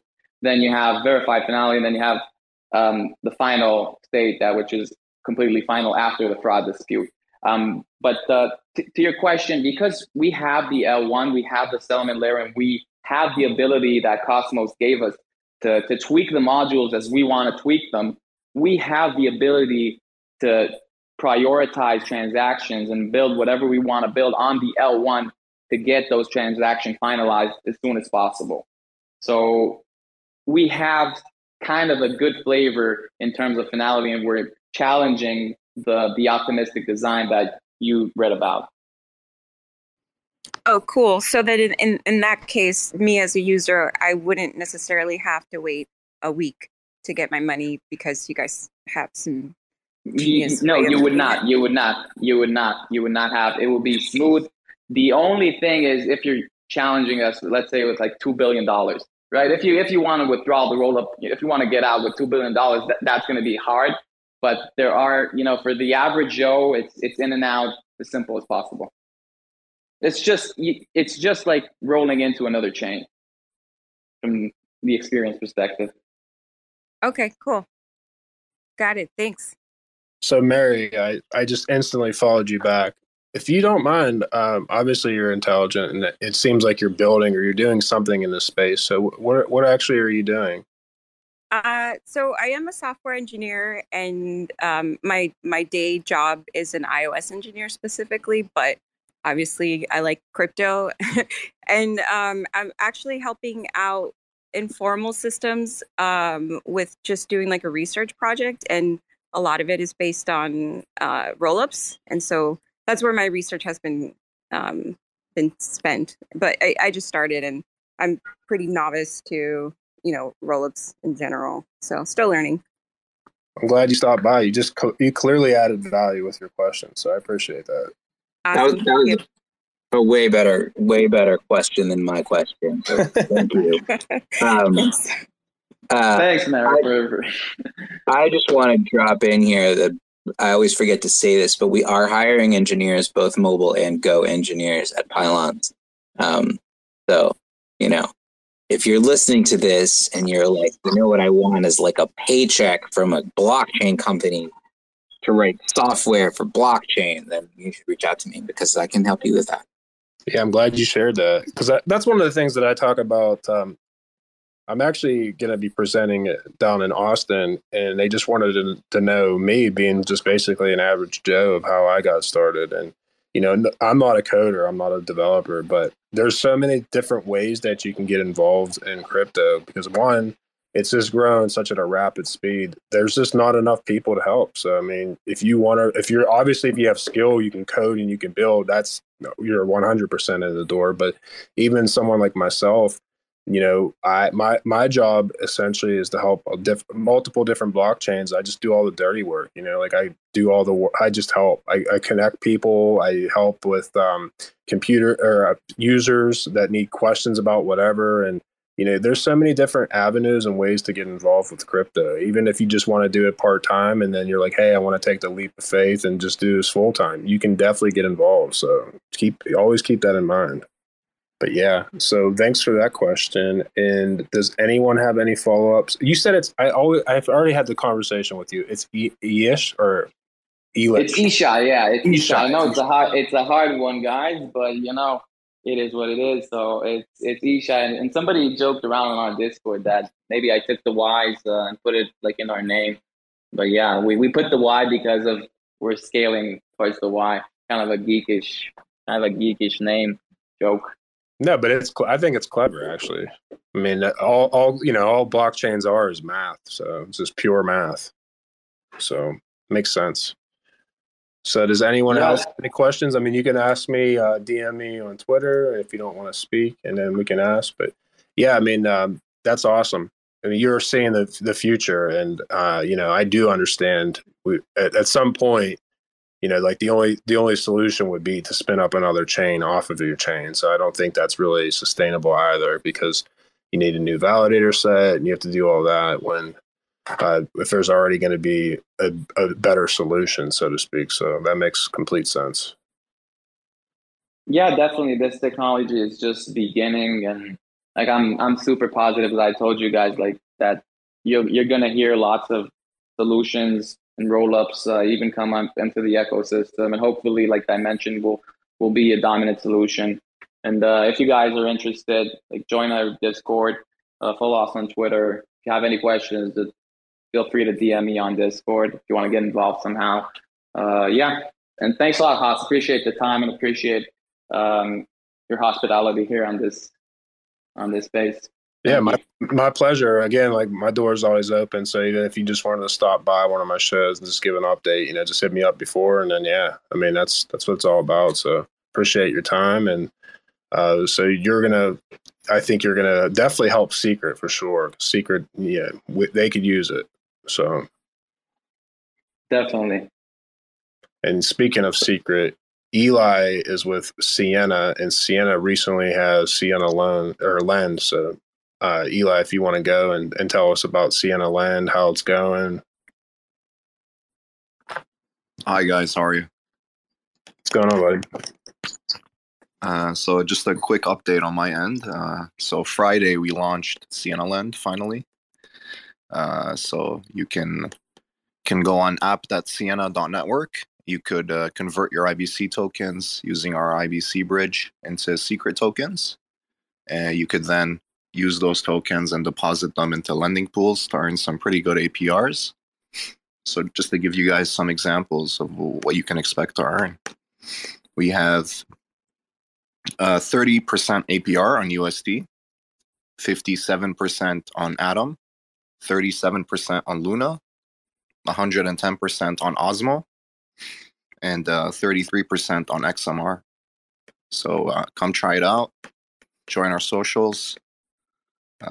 We'd love to hear some feedback. So let's say I have Osmo right now, and I want to send it over. I obviously use the bridge to for people out there. Secret Network is a privacy by default smart contract L1. So you don't just send over like your Osmo or your Luna. You have to wrap it, which is a SNP 20. Essentially, what that makes is basically at that point it's a privacy token that's still auditable with their technology. But so let's say I have Osmo and I want to send it over. After that, like, what do I do? Do I need another private key that's specifically for that lending, contract? Right. So once you wrap your Osmo into Secret Osmo, then you'll need to deposit that Secret Osmo in the lend pools, and you'll get a corresponding viewing key for your Sienna Lend tokens. So you'll get SL Sienna Lend Secret Osmo tokens. And then to earn rewards on that, you'll need to deposit your SL tokens into the rewards pools for the lending. Also, I should mention Sienna Lend is the first private lending protocol anywhere. The first on Secret, but the first private anywhere. So how it would just show like the initial interaction with the contract, but it wouldn't show like, hey, Haas brought over 50 or 100 S Osmo. Like, how does that work? Yeah, precisely. So the details of your interaction are hidden, the amounts, etc. But they only see that you interacted with the Sienna Lend Secret Osmo contract, for example. They don't see anything beyond that. Okay. And then how are the rewards disseminated? Is it by per block, or is it just once after so many hours? Like, how is that working? So it uses an epoch system. So I believe every 24 hours, up to 24 hours. Also, the reward for the lending pools come from inflation. We also have a variable interest model. So the interest is constantly changing depending on the depth of the liquidity pools. And And then the rewards are in Sienna, correct? Yeah, the rewards are in Sienna. Nice. That's good.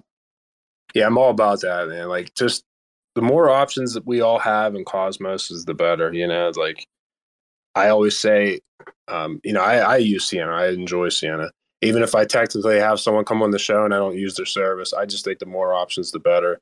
It's just that those particular platforms have to find, because competition is always the best.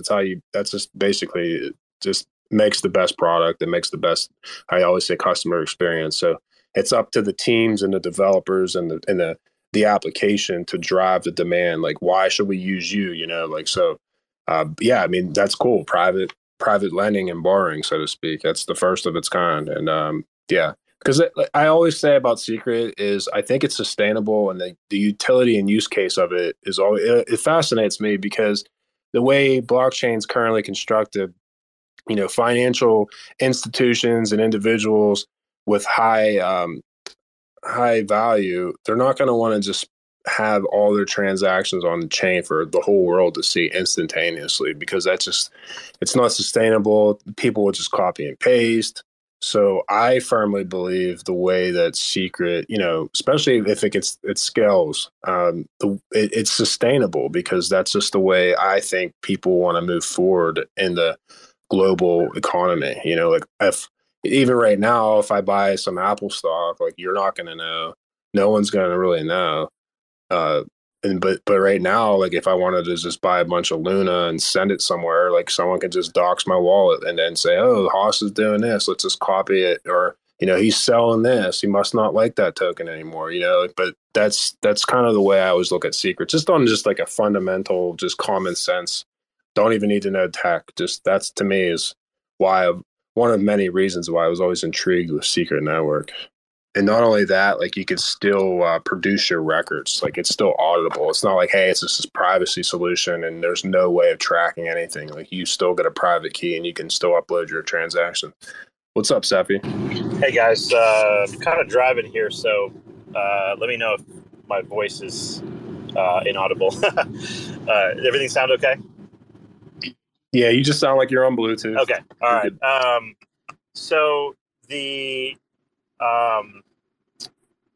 So on Sienna specifically, so if I bring over Luna and I'm getting paid in Sienna, is that something that the token, the Sienna is sort of, do I have to claim it? Is it auto compounded? And maybe speak on a little bit of the tokenomics of the Sienna token itself, briefly. Sure. Yeah. So you have to claim manually. You have to claim the rewards manually. Tokenomics, right now, there is just below 3 million circulating Sienna tokens. Total supply is 10 million. So once inflation is done and all the tokens are on the open market, then we will introduce protocol-owned liquidity to deal with the issue of sustainability. The use case of the token is mainly governance. So we have governance coming out later in Q2. We also have a launchpad coming out early Q3, and both of these will require the Sienna token. Not sure if there's anything else you'd like me to go over.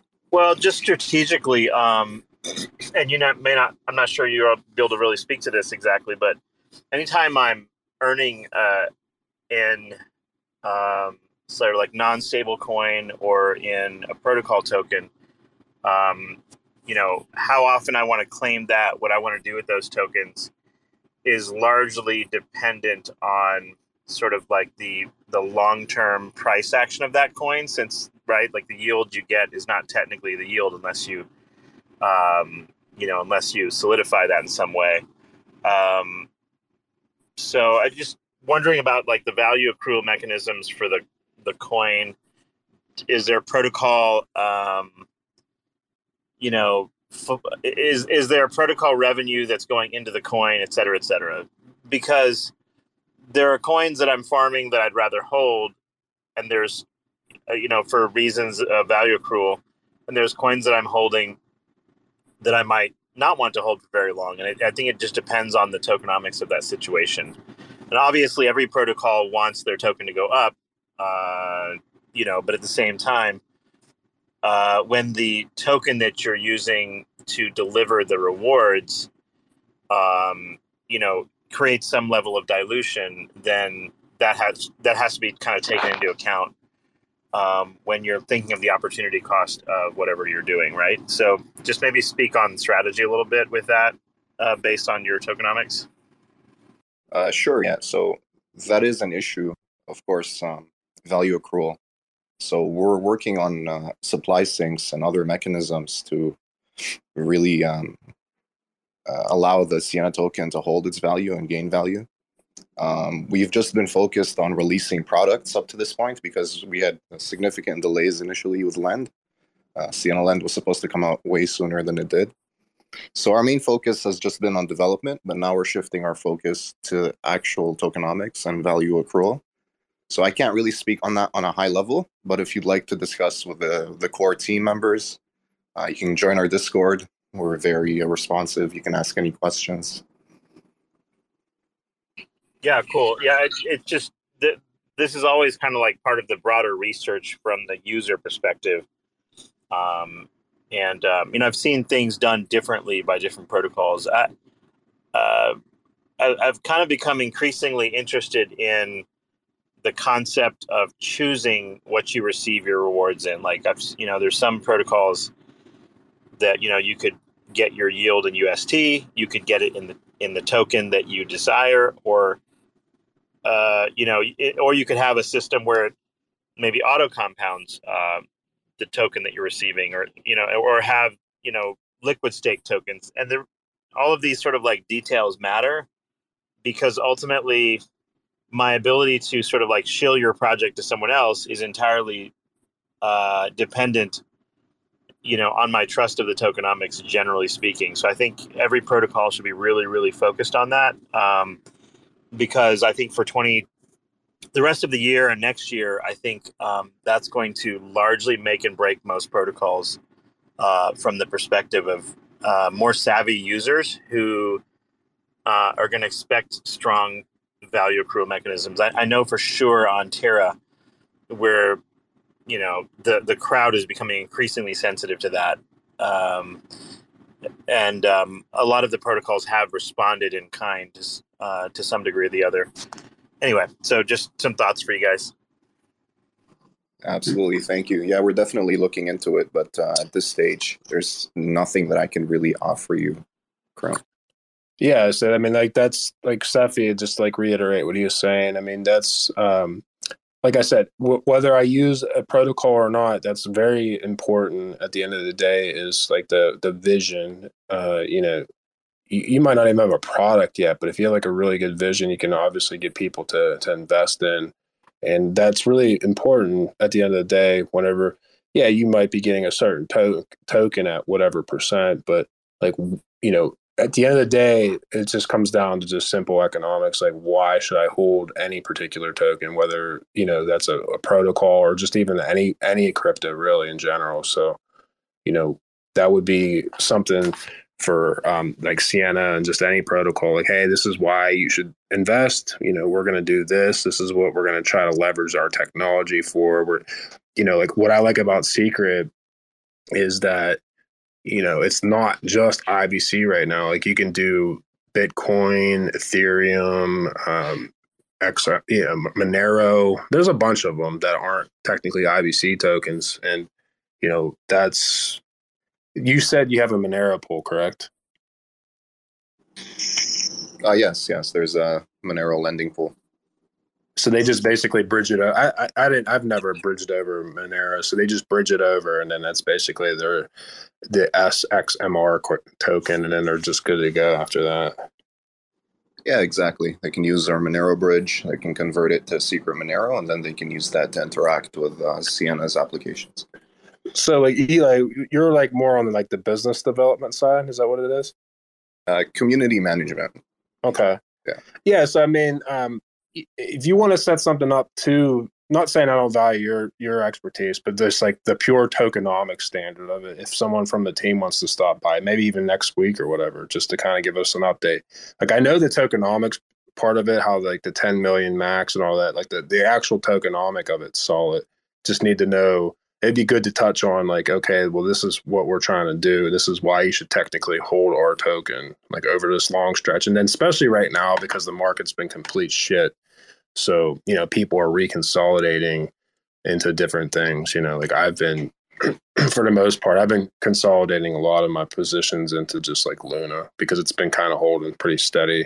To me, like a 20 or 30% dip is nothing, but it starts to get obnoxious when it's like, a token goes from whatever point to 80% or something. And it's just like, oh man, that's kind of a bummer. So, but yeah, I mean, a lot of these tokens right now, I mean, not financial advice, but they got pretty beat up. So like if it has a really good utility use case in tokenomics, like it could be really lucrative once the market goes back. Because I mean, the market's always, knock on wood, but it usually always goes back. So that's kind of my just little tip of investing, so to speak. But does anyone else have any questions for Eli or Sienna? If you do, you can just raise your hand or you can DM me. So Eli, what's going on with the NFTs? So the DAO for Sienna Knights is in development right now. But for now, they have early access to all products. So they had early access for land. They had early access for our fiat on ramp a couple of weeks ago. And yeah, we're continuing to think of new ways to give the NFT collection some utility. Nice. So talk about that too. I don't know if people realize this. You guys have like onboarding directly from a debit card or credit card, correct? Yeah, it's through switchier.com. So unfortunately, it's not open to U.S. residents, but pretty much everyone else. Okay. Yeah, U.S. is terrible with it. Eventually, they'll get on board. But that's just the way that we can get mass adopted. If you could just literally any platform, if you want to dox yourself on osmosis and just like, hey, here's my debit card. I want to throw a bunch of UST in there. Then you can, or you can remain private at the same realm too. It's totally. I just think it should be up to the user. That's why I like secrets. Like you can dox yourself if you buy NFTs, or you can remain silent too. So it's your choice. But so Earnmost, are you guys on here right now? I know Earnmost is like an aggregate. Hey, they're on there. I'm gonna invite you up. They're an aggregator for Evmos, and I'm interested to find out more. Thanks, Eli. Thank you, Haas. Anytime, my man. Hello, can you guys hear me? Okay, yes. Cool. Well, thank you very much for offering this time for us to talk a little bit about our project. Different from the previous presenters, I am zero technical guy. I am the business developer for this project, and to tell you a little bit about the history of our project, and then tell a little bit about ourselves and details about our project. Just a group of friends who got together. I am actually a Brazilian guy living in Mexico. My colleagues are in Asia, so it's a combination of cultures, and that's why they could not join us today on the call because of the time difference there.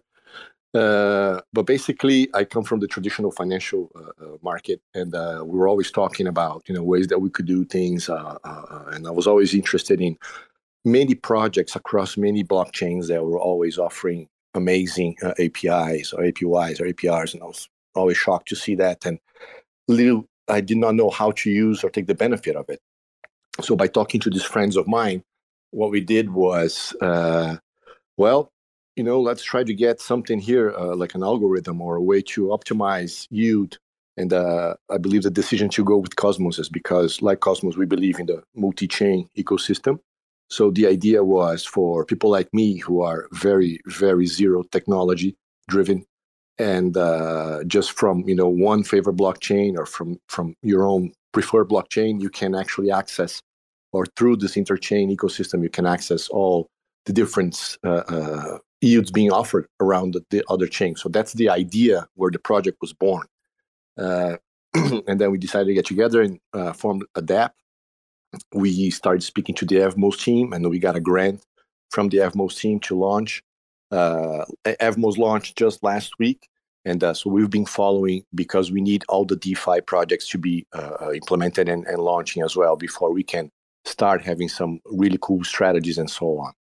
The project is heavily based on the community because we want the people to join and bring suggestions of possible strategies or possible ways that we can maximize returns. So that's the key factors of the project. And so right now we're on, everything's developed. We're just finalizing the audit process of the code because we're very concerned about security. So we want to make sure that everything is kosher before we launch. But the idea is that we will launch in the next few days. So this week for sure. We are already talking to some of the DeFi projects that have launched within the Evmos ecosystem. So Diffusion, Chronos, Costland, Nomad, we're all already talking and collaborating with these guys. And we have, after we launch, we have a 3-phase process roadmap, if you will. So we have the first one where we're going to collaborate with the fundamental DeFi projects. Of course, we're going to always seek, the best yield optimization strategy possible. And we believe that this will be about a month or so. We're going to be on this, that we call the Genesis phase. And then after that, we're going to go to the Gamma phase, where we actually plan to launch our own token. But also that's when we are going to use the curve and convex model that we believe is going to bring more benefits to both our partners as well as the investors of the token. So they can lock, through us and get higher rewards. That's basically it. In the meantime, those investors can earn boosted rewards through us. So we hope that within this phase, we're going to bring a lot of liquidity to all those other DeFi protocols. And of course, this phase we estimate, between 6 or 7 months. But after that, we're going to go to the Theta phase, and that's like a homage to the Cosmos upgrade. But that's when we're going to implement the cross-chain facilities, and that's when it really gets very, very sexy, because you can go across all other chains in the other ecosystems to try to see whatever best result you can get for the investor. So that's where we believe that we come full circle as far as the initial idea of the project is. But of course, we're not going to stop there. So we're always going to try to continue and build more dApps. And the idea is always to fulfill those cross-chain demands for the future as we see coming. So it was very interesting to see the presentations that came before us, because you could see, I remember when Michael was speaking at the beginning that he was saying that their project began because they were trying to see to create as a user experience that is as smooth as possible, which is exactly what we want to try to do. Try to create a user experience that as convenient as possible, a one-stop shop for people who are not so technically minded.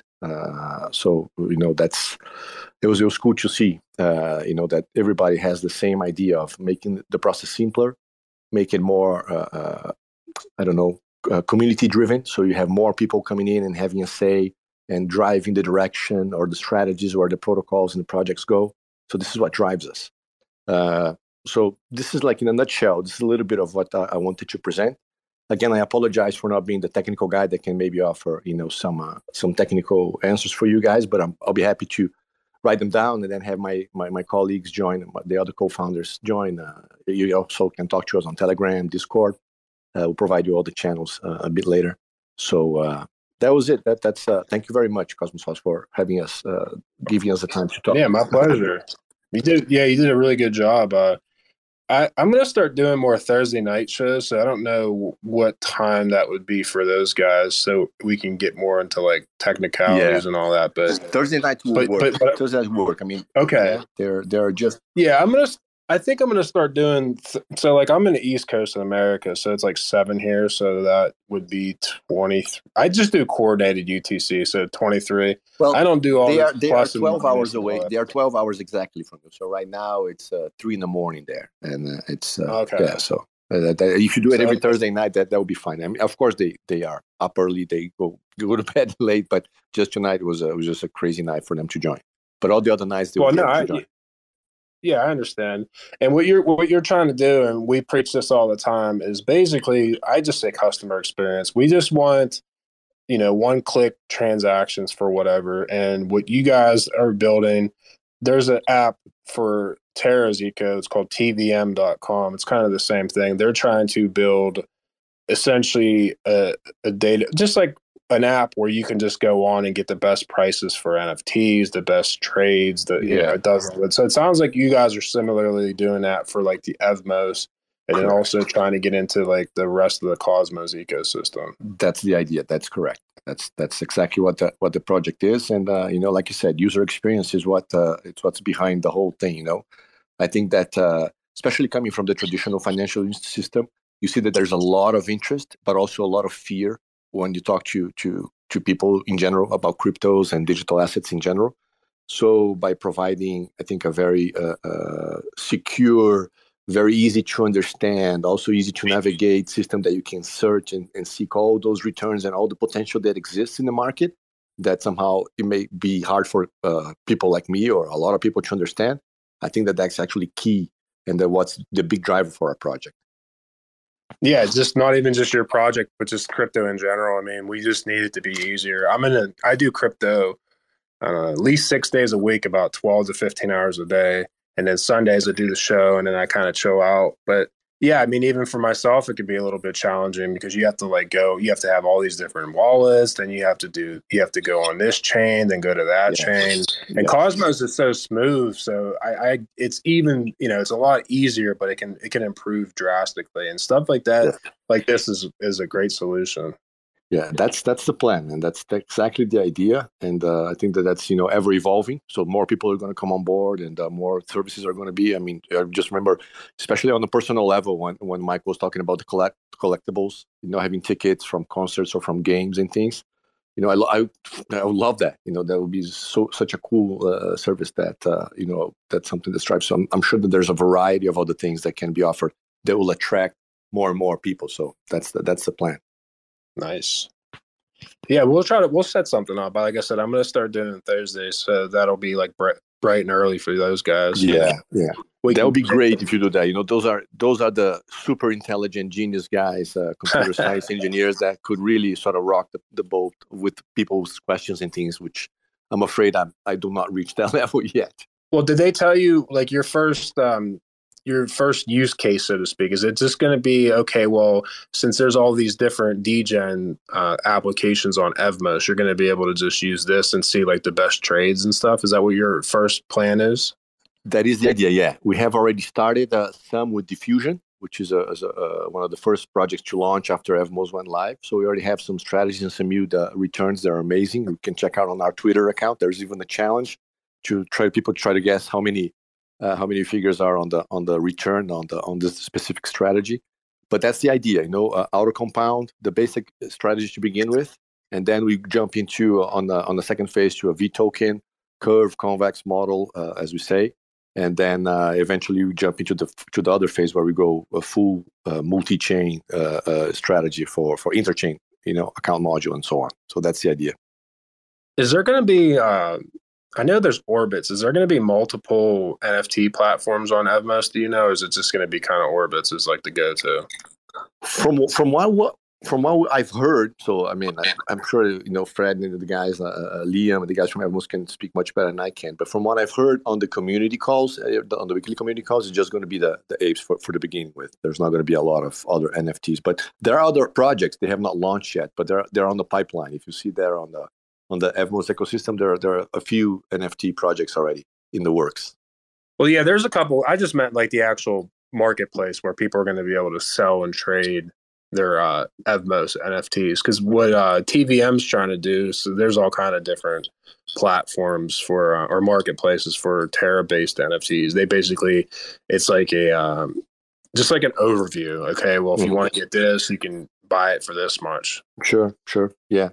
Do not know for sure. I would assume so because it makes total sense. And you would attract even more, more people and more users, more traffic for it. But I cannot assure you that that's going to be happening. Okay. But I believe so. It's going to happen. I mean, I don't want to. I love NFTs. I basically love NFTs. I have NFTs all over the place, but it would be just nice if I could just like have an app, right? And yeah. I can just have a filter. I could put all the different chains that I like their NFTs, and then it'll literally just show right on the screen without me having to go through 17 different pages to find them. Yeah, absolutely. It is a great idea. But thanks for stopping by. Does anyone? Somebody had a question actually. Where did you go? Maybe they dropped off. But if anyone has any questions for Ernmos, now's the time. But I appreciate you guys stopping by. Hey, thank you very much. I appreciate all the other presentations as well. Very, very interesting. So we will be joining the calls as many times as we possibly can. And if you guys have any other questions, anybody on the audience, feel free to contact us. Telegram, Discord, Twitter, every other place you can find on all those channels. Okay. So thank you very, very much, guys. Appreciate that. I think someone just DM'd me. Let me see. Maybe not.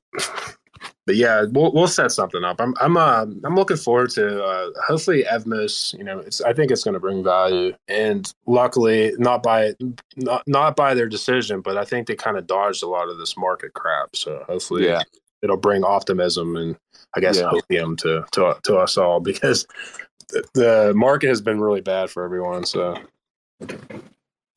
absolutely. We also hope so, and we believe so. After this new launch, everything's been very stable and very, very okay. So I think that they worked very well on the security part as well. So everything's going very smooth as well. So it's good. Great. Looking forward to it. What's going on, Tricky? Been real quiet. Been playing around with my dog. Not bad. Nice. He's been bugging me. I haven't taken him on a walk yet, so he's a little upset with me. That's funny. But definitely been listening. It's been a really good space this morning. I'm loving it. Yeah, I mean, it's just a different one. People came up and building technologies and things, that are going to improve, I think, the Cosmos ecosystem and just crypto in general. And you kind of have to go that route because it's, if you're in it and you're like looking at your USD value of like your investments, it's not too positive at the moment. So you can only think about, the future to me is Cosmos and all the chains being connected and interoperability. So, I think these are all good steps in the right way. Hey, Mayor. What's up, Mayor? Hey, guys. Aloha. Been enjoying listening to these different protocols. Sounds like there's some good stuff. I'm excited for Evmos too. Is staking rewards on Evmos? I think they're gonna kick it in here in like a day or two, right? Do you guys know when it? I know that they had rewards turned off for like 3 days. Do you guys know? It should. I don't know exactly what day, but yeah, it should be within the next day or two. Yeah. For inflation rewards? Yeah. Inflation rewards won't be back for a while until the prop pass. Heads up, everybody. Jimmy's coming up. Let's have some fun. Gotta love. But inflation rewards won't be back until they pass a prop. Right now, there's one that's up, but I think the consensus is that it's going to be a no because they're still claiming issues. And the whole point of turning off inflation to begin with was to get back to a point where claiming was back to normal and working. That's right. I wasn't sure, but I did see that some people were still having some issues claiming their Evmos airdrop. And that's the whole reason why rewards are turned off right now, so everyone can somewhat get a level playing field before inflation rewards kick in. Yeah, exactly. It's kind of a two-sided thing. I get both sides, but since we've already talked inflation, it doesn't make sense. Yeah, what's up, Jimmy? What's up, Jimmy? Sorry, do you guys know me by any chance? I don't know if I've ever met you. Oh yeah, you're well known in the shows, my man. Okay, well I don't know. This is the first time I've ever been on a Cosmos space, but I'm a Cosmos soldier. Okay, I'm a pylon. I've heard you in Zephy spaces. You've been on this stuff. You've been on a couple, don't worry. I've heard you in Zephy spaces. Yeah, you guys have good conversation over in some of the other spaces. Jimmy, yeah, you're actually like a super smart guy. I think that's pretty obvious. And then you're also really funny when you're a smart ass too. Okay, well then I've lost everything to say, and I got nothing. Well, you can at least hang out and talk. How's the Odd Gang doing? Oh, otters are finding pebbles. But you know what? Pebbles, people like sell them for a lot of money nowadays. But they're not worth that much.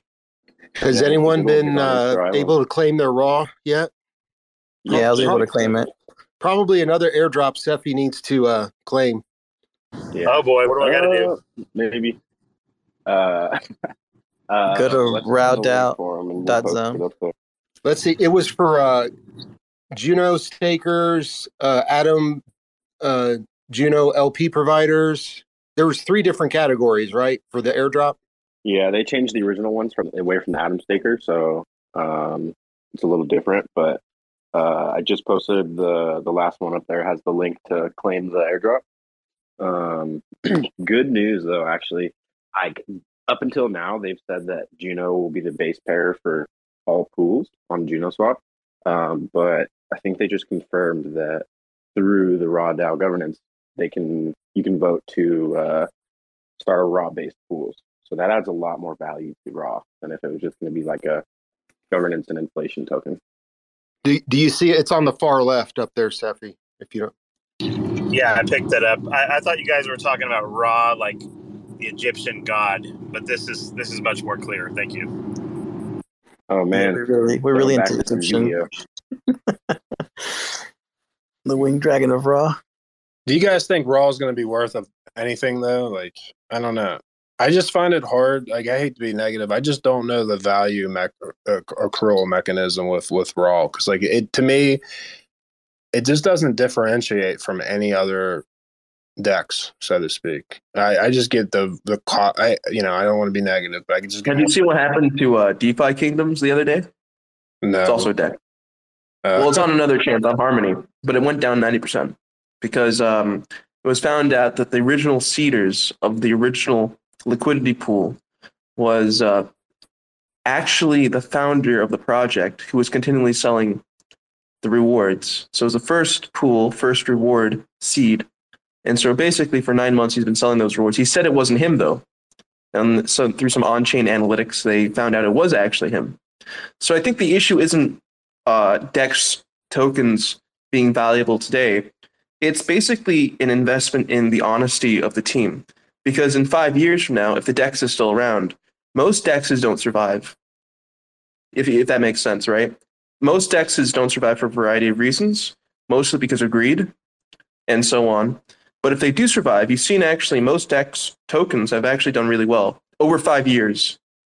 But over the near term, they do very badly because there's a lot of competition. So for example, SushiSwap is worth 300 million right now, right? SushiSwap is at the same level it was in 2020. But if you held it since, for 5 years, you would have done pretty well, right? There aren't many DEXs out there that have a lot of good tokenomics inside of their token, right? It's really hard to be a DEX and have good tokenomics.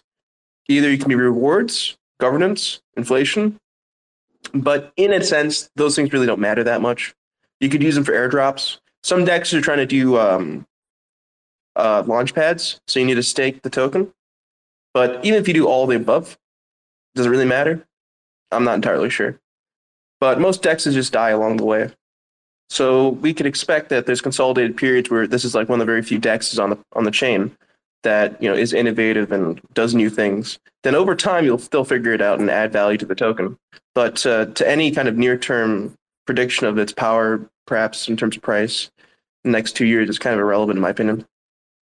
Yeah, it's not clear to me, like Jimmy's saying, whether a DEX actually needs a token.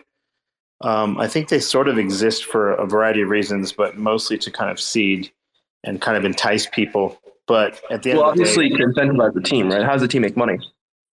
Exactly. Well, there's that. Well, see, if you have a DEX where the fees from the transactions go partly to the team, small, partly though, to the LP. They're very small.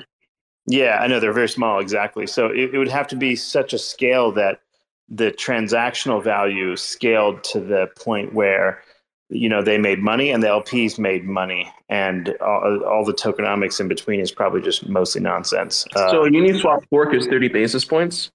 And if you add things like NFTs and so forth, you can get small transactions from that. But okay, what's 100 million times 30 basis points? It's not much. So Raw is the pairing token for the Uniswap DEX, correct? Yes. Unless the DEX has some sort of different value to it, I don't really get into like the L2 parts of them. Like I'd rather it be like how Osmosis and like Crescent and they're their own chain. I think you could do more as opposed to being built on top. I don't know. Maybe that's just me. Well, I remember Do Kwon, for example, was wondering if Anchor Protocol should become its own chain inside of Terra, right? Because everyone's using Anchor. Anchor's block space is crowded. Anchor itself, if it was spun off, doesn't pay for the validation of the compute of the transactions on chain, right? But obviously, Anchor has a lot of weird governance issues. How do you spin it off and so on? I think the main issue is ANC, as an example of a token, really isn't worth much. I mean, there's 17 billion on Anchor. Am I incorrect? Something like that, 17, 16 billion. And how much is ANC worth? Like 500 million, 400 million? That's kind of weird. Yeah, it's kind of this like weird. Both Mirror and Anchor have like just a lot of emissions. And Mirror has 700 million TBL. Yeah, I mean, like the way that both Mirror and Anchor were designed, like they're not designed for any kind of immediate growth vector. Long-term growth vector, I don't know, but short-term, it's obvious they're inflationary. And unless you were going to hold the thing for governance or whatever, there's just too many other opportunities. So I would say, looking at the history of token, it is very clear to me that game tokens are prone to extreme volatility, correct? There's bumps and then there's massive dumps. DEX tokens are prone to basically falling off a cliff over a gradual price increase, and then people question the token's utility. But it should also be said, layer ones have very low fees nowadays and no real burn mechanism. Like Cosmos doesn't have a burn mechanism, right? So even then, there's questions regarding the token utility. This idea that every token doesn't really need to exist, I mean, you could argue that, right? But I think the issue is more the incentive structure to begin with. Teams need to be paid. And how do you keep a team together? You keep a team together with promises that the token that they're going to be getting as compensation is going to be worth something. Whether or not it is actually worth something is a good question. They can do lockup periods. But, in my opinion, lockup periods for tokens is a huge red flag for me. One of the reasons why Anchor works so well is because there's no lockup, right? But lockups how do you keep people to stay in your project? It's really hard. I think a lot of projects are dealing with this. There's just too many DEXs, to be honest, but most DEXs suck ass. I'd have to agree. There is a lot of overlap, that is for sure, and there's a lot of competition, and it's kind of like you said, they're all chasing the same user base. It is definitely capital rotation between the same whales, but it should be said that there are some AMMs and DEXs built on chains where you have to feel very bad for the team because it's not their fault that the chain doesn't work, and therefore the DEX or AMM doesn't work properly. The differences in Cosmos, Terra, and Avalanche, the DEXs and AMMs work fine. And therefore, there should be a lot more, I guess you call it, focus on the token utility. If there's nothing, stopping the DEX from trying to grow into different areas. But I see very little innovation in the DEX space. There's not much creativity in the DEX teams, to be honest. What would you All they do is lift new tokens. And copy and paste. Yeah. Jimmy, what do you think about, like, what would you try to do? What would, I'm creating a project where there's a gamer wrapped around the DEX. And you do this because people who mostly live in Asia, they like games and they don't know how to use DEXs. DEXs are super fucking confusing. I did a market test of this 10 random people between the ages of 19 to 22, and they couldn't even figure out how to use Curve. Like, it's very scary for them. And this is like the new users you're supposed to come into Web3. Not to mention, Jimmy, issues with like how many people get wrecked, like with issues with slippage, with all sorts of execution problems where you figure you type in the number 1,000 over here, you think you're going to get 2,000 over there, and you don't. It just doesn't make any sense, actually, the way that the actual user experience plays out. Well, it should be said the issues around making money is different from the issue of being happy that you lose money. What I mean by this is most people, especially in Asia, when they do financial services stuff, go in fully understanding that they're going to get screwed at some point, right? There are a lot of hidden fees. There's a lot less transparency regarding how fintech/bank stuff works. For example, if you want to buy an ETF or a stock in the US and you live in India, it has to be wrapped by a local bank in that currency. And, obviously there's impairment costs as well. And they're much higher, actually, than in crypto, to be honest. But most people are not taking Excel sheets out and trying to plot how much they're going to lose in impairment costs, how long it's going to take to stake long term to pay off that impairment cost loss. What people really want is knowing that they're going to get fucked, but fucked with a smile. So they enjoy the experience of using it, knowing that, this project that they're enjoying, that the community, their friends, people that are going to help them out, they're going to learn about the space. This is their intro into Web3, and it's an exciting experience. And you know what? Most finance for young people is like that. Most young people get fucked on almost every investment thing that they do. Hey, Jimmy, as much as you're making me laugh, just because it's Sunday, and I think a lot of people probably listen to this with their kids and family in the background, trying to remain from the F-bomb. But yeah, I got you. Hey, quick question, Jimmy. Is your crypto background more Ethereum, or I can tell you've been in crypto for a while. Like you know your stuff. Like what systems are you more familiar with? Just curious if you. Yeah, I would definitely say I'm more familiar with Ethereum. Okay, what do you think about the other side fiasco with them? Like so many people getting screwed trying to mint stuff. I mean, Ethereum's obviously got a lot of bottleneck issues, and they came out and apologized to a lot of people who just lost thousands of dollars trying to mint some of those land. I mean, I'm sure you saw what was going on. Yeah, sure. Time. Hey guys, there's a big difference here. At least it works. In Solana, they had congestion issues which brought down the network for almost a day and a half. So you can't even apologize for that. Sorry, it doesn't work. In the case of Ethereum, people can cry about the fees, but they know very well that the fees are going to be astronomically high. Even the optimism fees were high, too. Just because of the demand is off the chart. Like, it's just demand. Like, yeah, so no matter the fees go up, people still use it. Because in truth, guys, if you're a whale, there aren't that many chains that support your assets. Everything basically supports ETH assets as a store of value in DeFi. And they chose to mint on Ethereum, and clearly they got away with it. If they do it again, in a month or so, if there's another project, I would say the same thing will happen.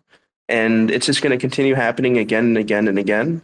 Just ETH whales are I know a lot of them just don't care that much. They think it's funny. They have so much money, guys. They have so much money in value of ETH. To be an ETH whale, you had to buy ETH between the price of $30 to $100, which actually for majority of ETH's time was the price.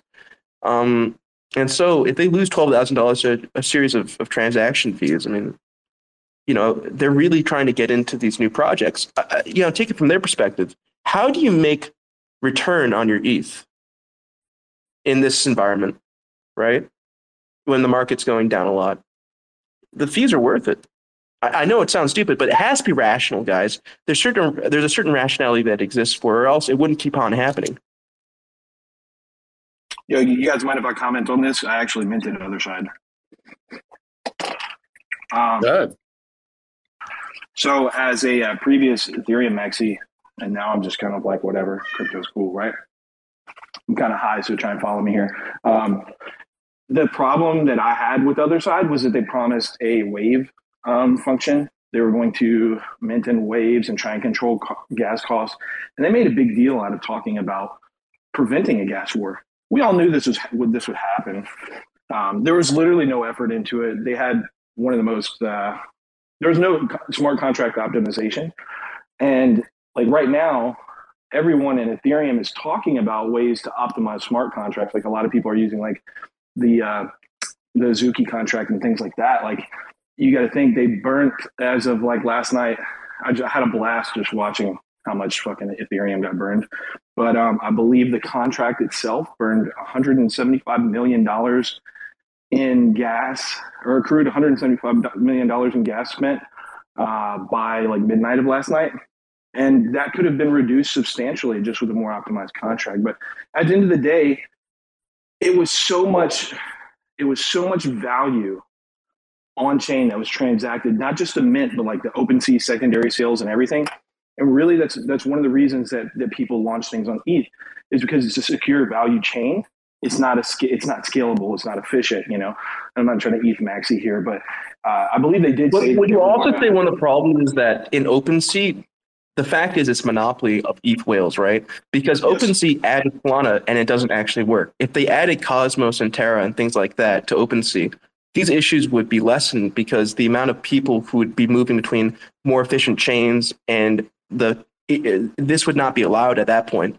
I mean, if there was a transaction growth between Cosmos Atom priced NFT assets and Luna priced NFT assets, and people saw clearly the differential between the gas fee between one chain token and ETH token on something like OpenSea, people they would realize at that point, there's no reason to do this because there's options. But it's monopoly. They've been very careful to monopolize the secure asset market on DeFi that's actually useful for whales. And there's no way of getting out of it.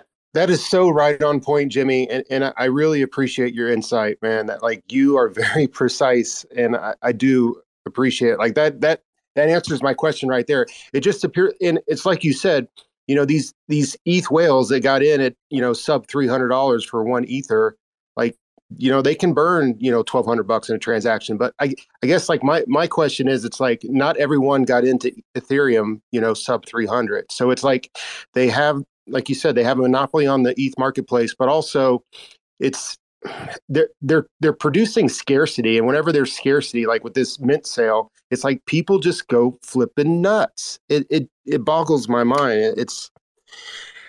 I guess it's all part of the game. It boggles your mind because you think that they're rationally doing it, or does it boggle your mind because of the waste? Because they're different. They're different issues.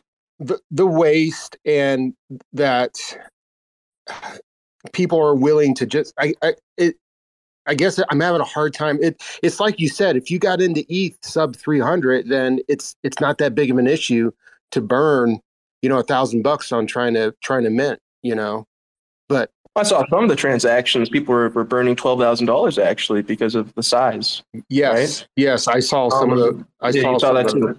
Mm-hmm. I can guarantee you, if you would call them up, a lot of these are institutions. They're actually not people. Yeah, they're right? wanting to get these pieces of land in the other side metaverse because Yuga Labs is just kind of they're just the hottest game in town right now. There's kind of another side to it as well that I think I apologize. I didn't raise my hand, guys. I see other people. I'm sorry for butting in, dude. One of the things is the wallets could mint were KYC wallets, and there were so many people waiting in the wings to buy this mint that weren't KYC'd and that couldn't afford to buy a KYC wallet. Like that was a big process, How much of that was not actually wash trading, though? I don't know, man. I feel like the real winner in this is OpenSea and OpenSea / Yuga Labs to some degree. They accepted 8 token. They had everything primed in advance, knowing that there would be a big secondary. And shit, man, they've made who knows how much money in fees. I haven't tried to calculate it, but there's also insider trading that's part of it because they were the ones who had certain wallets. There's always going to be insider trading. I spent some time in the. I don't mind that. Insider trading is fully legal. Like there's nothing wrong with insider trading. In my opinion. It just turns so many people off that just don't understand what's really going on. It's like I don't know. Like, can I ask, do you guys realize that the majority of these KYC wallets probably were talking to each other in Telegram groups while it was happening? You guys realize that, right? Yeah. I know. I'm in some of the Telegram groups. They're talking to each other. I'm in some ETH spaces, and if I could just talk for a second, Jimmy. I spent some time in some ETH spaces, and I can say, like, there are a lot of users that are pretty upset on the ETH space in this, or on the ETH chain. They're actually getting, like, rather fed up. It's actually funny. Like I was spending some time in those spaces, and they're like ETH maxis are actually joking about like how bad this is getting. But if it would happen again, would this occur again? I would probably say yes. It's just the nature of the assets. And people are just talking. I'm going to go ahead and talk. The idea that rationale and rationality are the same thing is incorrect, and I've heard both words kind of pitched around. And to say that something like this.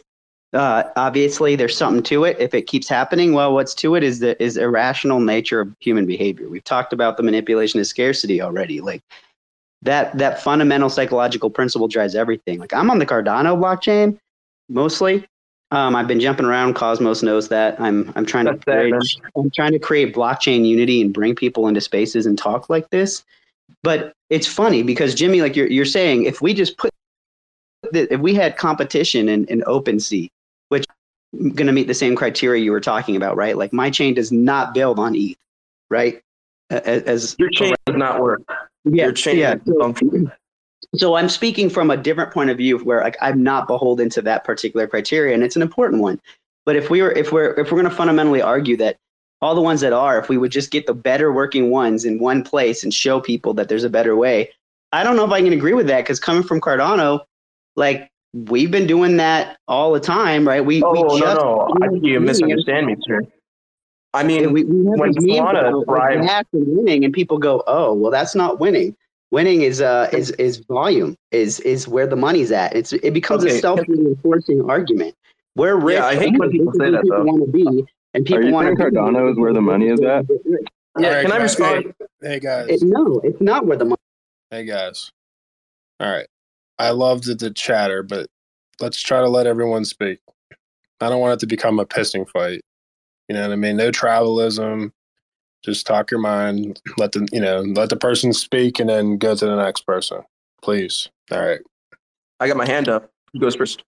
Honestly, Sindor's had his hand up forever. He waited patiently. I appreciate it. So go ahead, buddy. Yeah, let's let him talk. So the idea is, and I'm not saying don't go into ETH or Solana or anything. Let me start there. I'll restart there. It's just I want to focus on that one point that Jimmy made. If we put it up there and it clearly works better, people will start to like gravitate towards it. No, because of the same other point Jimmy was making, which is like, well, we have this self-reinforcing argument. This is where you come to get rich. So come over here, even if it doesn't work. And my concern has been in all the spaces, I kind of bring this up, the idea that there's this ethos of wag me, and we're all early. No, we're not. Somebody else was earlier than you. We were talking about the whales, right? And the ones that got in sub 300. Those people were early.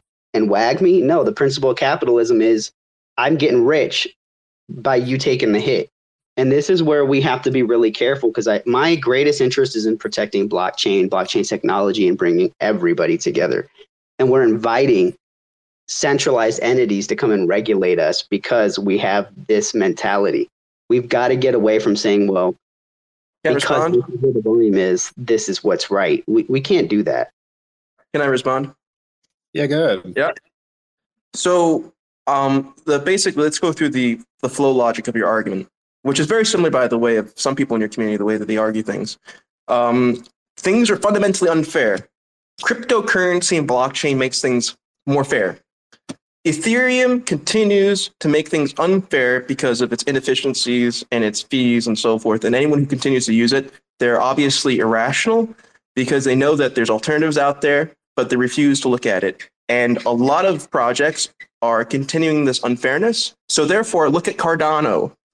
Look at other chains that do something like Cardano because it's an alternative. And whenever Charles mentions ETH, he then mentions how the gas fees are too high, right? And I think the issue of that argument is that people who are doing this are not interested in a chain like Cardano that is unproven, which ETH is not. A chain like Cardano, which has lower TVL than some small projects with $100 million market cap, has less transaction volume on-chain, not off-chain like ERC20 Cardano transaction volume, on-chain transaction volume than some sub $1 billion market cap layer ones, right? And so the reason why they continue to use Ethereum and these projects like OpenSea continue to monopolize the space is because for the most part, it's still a very resilient network and it's better led than the other networks, right? You can have ETH maxis complain about it, but at the end of the day, they're going to keep their ETH. They're not going to sell it. And they're not going to swap that into Cardano. And what I find most offensive is that someone like you comes into here and pretends a holier than thou nature of his argument as if he's trying to defend the blockchain space and then hikes up his skirt by pointing at Cardano between his legs. Well, that's not how it works. So first of all, what I brought up, it's a recorded space. Go back and listen to yourself. I literally repeated. I'd rather what you not. said. I don't want to listen to you. Jimmy, come on, man. Listen to yourself, man. Listen to yourself. I literally am responding to something. I listen to myself all the time, dude. Good. You said that if there wasn't a problem until I brought up Cardano, and I knew this was going to happen. That's why I did it, Cosmos, just to be clear. If you're going to say that OpenSea is going to benefit from bringing these other chains in and showing people there's a better way, that it can be more efficient, like that was your focus until I mentioned Cardano, right? Your focus was on that there was a cheaper way. Then the argument should stand that it's an important focus. Okay, Ethereum's not going anywhere. It shouldn't go anywhere. It's going to. So why do you mention Cardano? Right? They're all important. I hope that we learn from each other. You did have an inherent focus on Cardano. Just to corroborate Jimmy's point, is like you came with an inherent focus on your blockchain, and you also said you support a communal blockchain space. So the other reason I brought up Cardano was because it's the only one that I so far know. Like I don't know every chain. Like I'll be transparent about that. So I don't know okay. Chain. But it's the one chain I can reference where what Jimmy was talking about. We aren't beholden to like ERC20 tokens. We aren't beholden to the ETH technology. It was built separately. He had brought up you're selling your product. He was what? I just say most Cardano is ERC20 token Cardano on exchanges. Just want to point that out. I mean, you're clearly native to your blockchain, and you're allowed to be native to your blockchain, and that is okay. It's not unfair. So the other thing that I am worried about here is talking about better governance, because again, we're talking about the inherent value of blockchain has been touted anyways as decentralization. We're trying to move to a place where the community governs itself, right? Like these are literally trial talking points. Is Cardano governed? Wait, can I just ask? Is Cardano governed, or how does it work? Well, so I'm right there with you. Like Charles is still there, and he needs to let go at some point. Yeah, he needs to stop pushing the goalpost the whole time too. And I never said that's not the case. Like I'm speaking as far as like the whole. Oh no, I was saying that. I'm sorry, I wasn't trying to put words in your mouth. But it's true, right? Like every chain is still beholden to like the personality at the top of the chain, the founder, the team, whatever.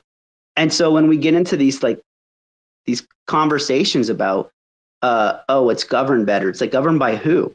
If it's not by us, if it's not us figuring this stuff out, Do you understand how governance works? Yeah, I do. But the concern is that there's so many people not interested in the current governance mechanisms, and part of it is because of if Charles Hoskinson is in charge of it, is it governed?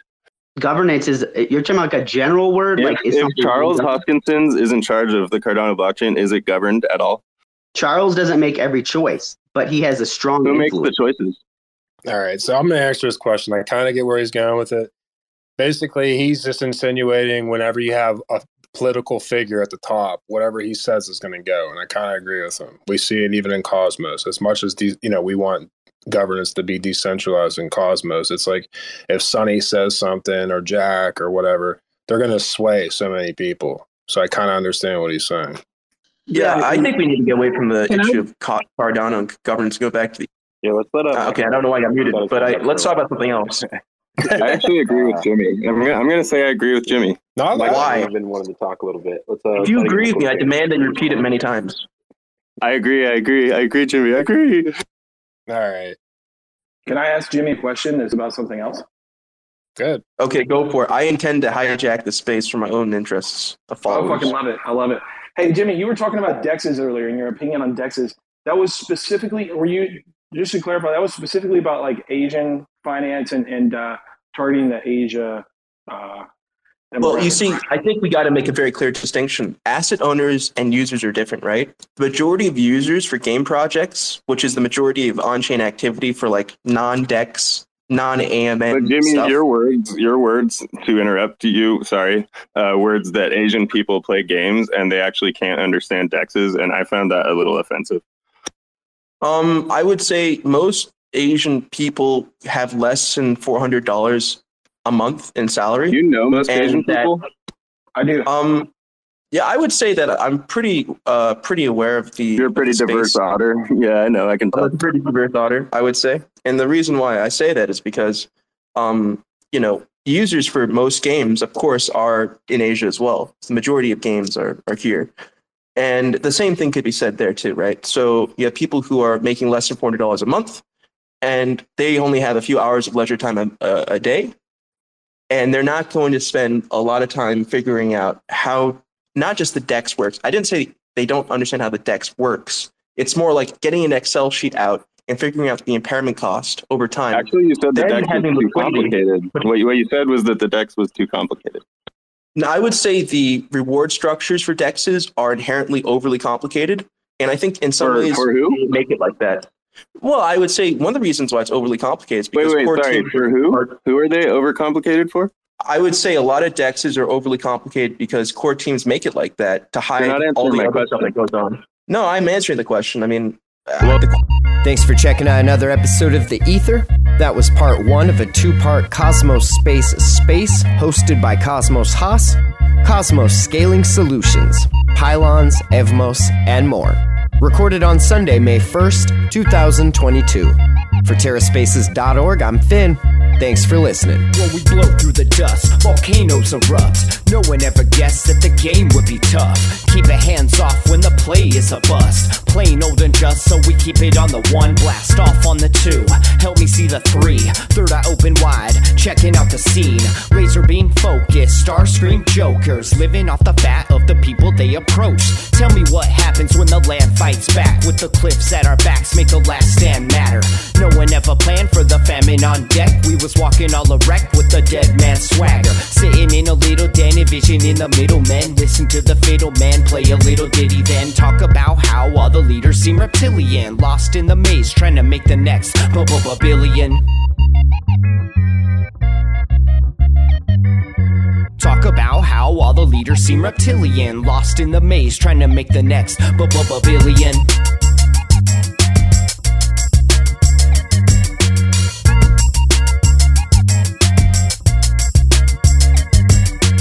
Sitting in a little den, envisioning the middlemen. Listen to the fiddle man play a little ditty, then talk about how all the leaders seem reptilian. Lost in the maze, trying to make the next No one gave a shit till the drugs all dried up. Everybody died from a bad batch of Lysol. But it didn't matter, we was all hyped up. When the pedal hit the metal, he just didn't have the right skill. Watched in the daytime till the night curfew. Rats in a cage till they make time to murk you. Got a little job that falls under my purview. We gotta get this mob away from the bird's view. Gotta find cover, wipe off the bird poop. Right off the work while you try on the worst juice. Blinded by perps who try to reverse truth. Slide like Fox News, just trying to lie to you.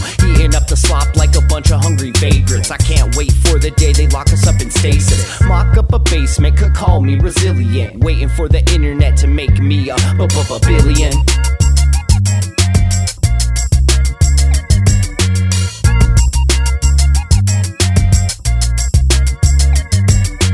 Sitting in a little den, envision in the middle, men. Listen to the fiddle man play a little ditty, then talk about how all the leaders seem reptilian. Lost in the maze, trying to make the next billion. Talk about how all the leaders seem reptilian. Lost in the maze, trying to make the next billion.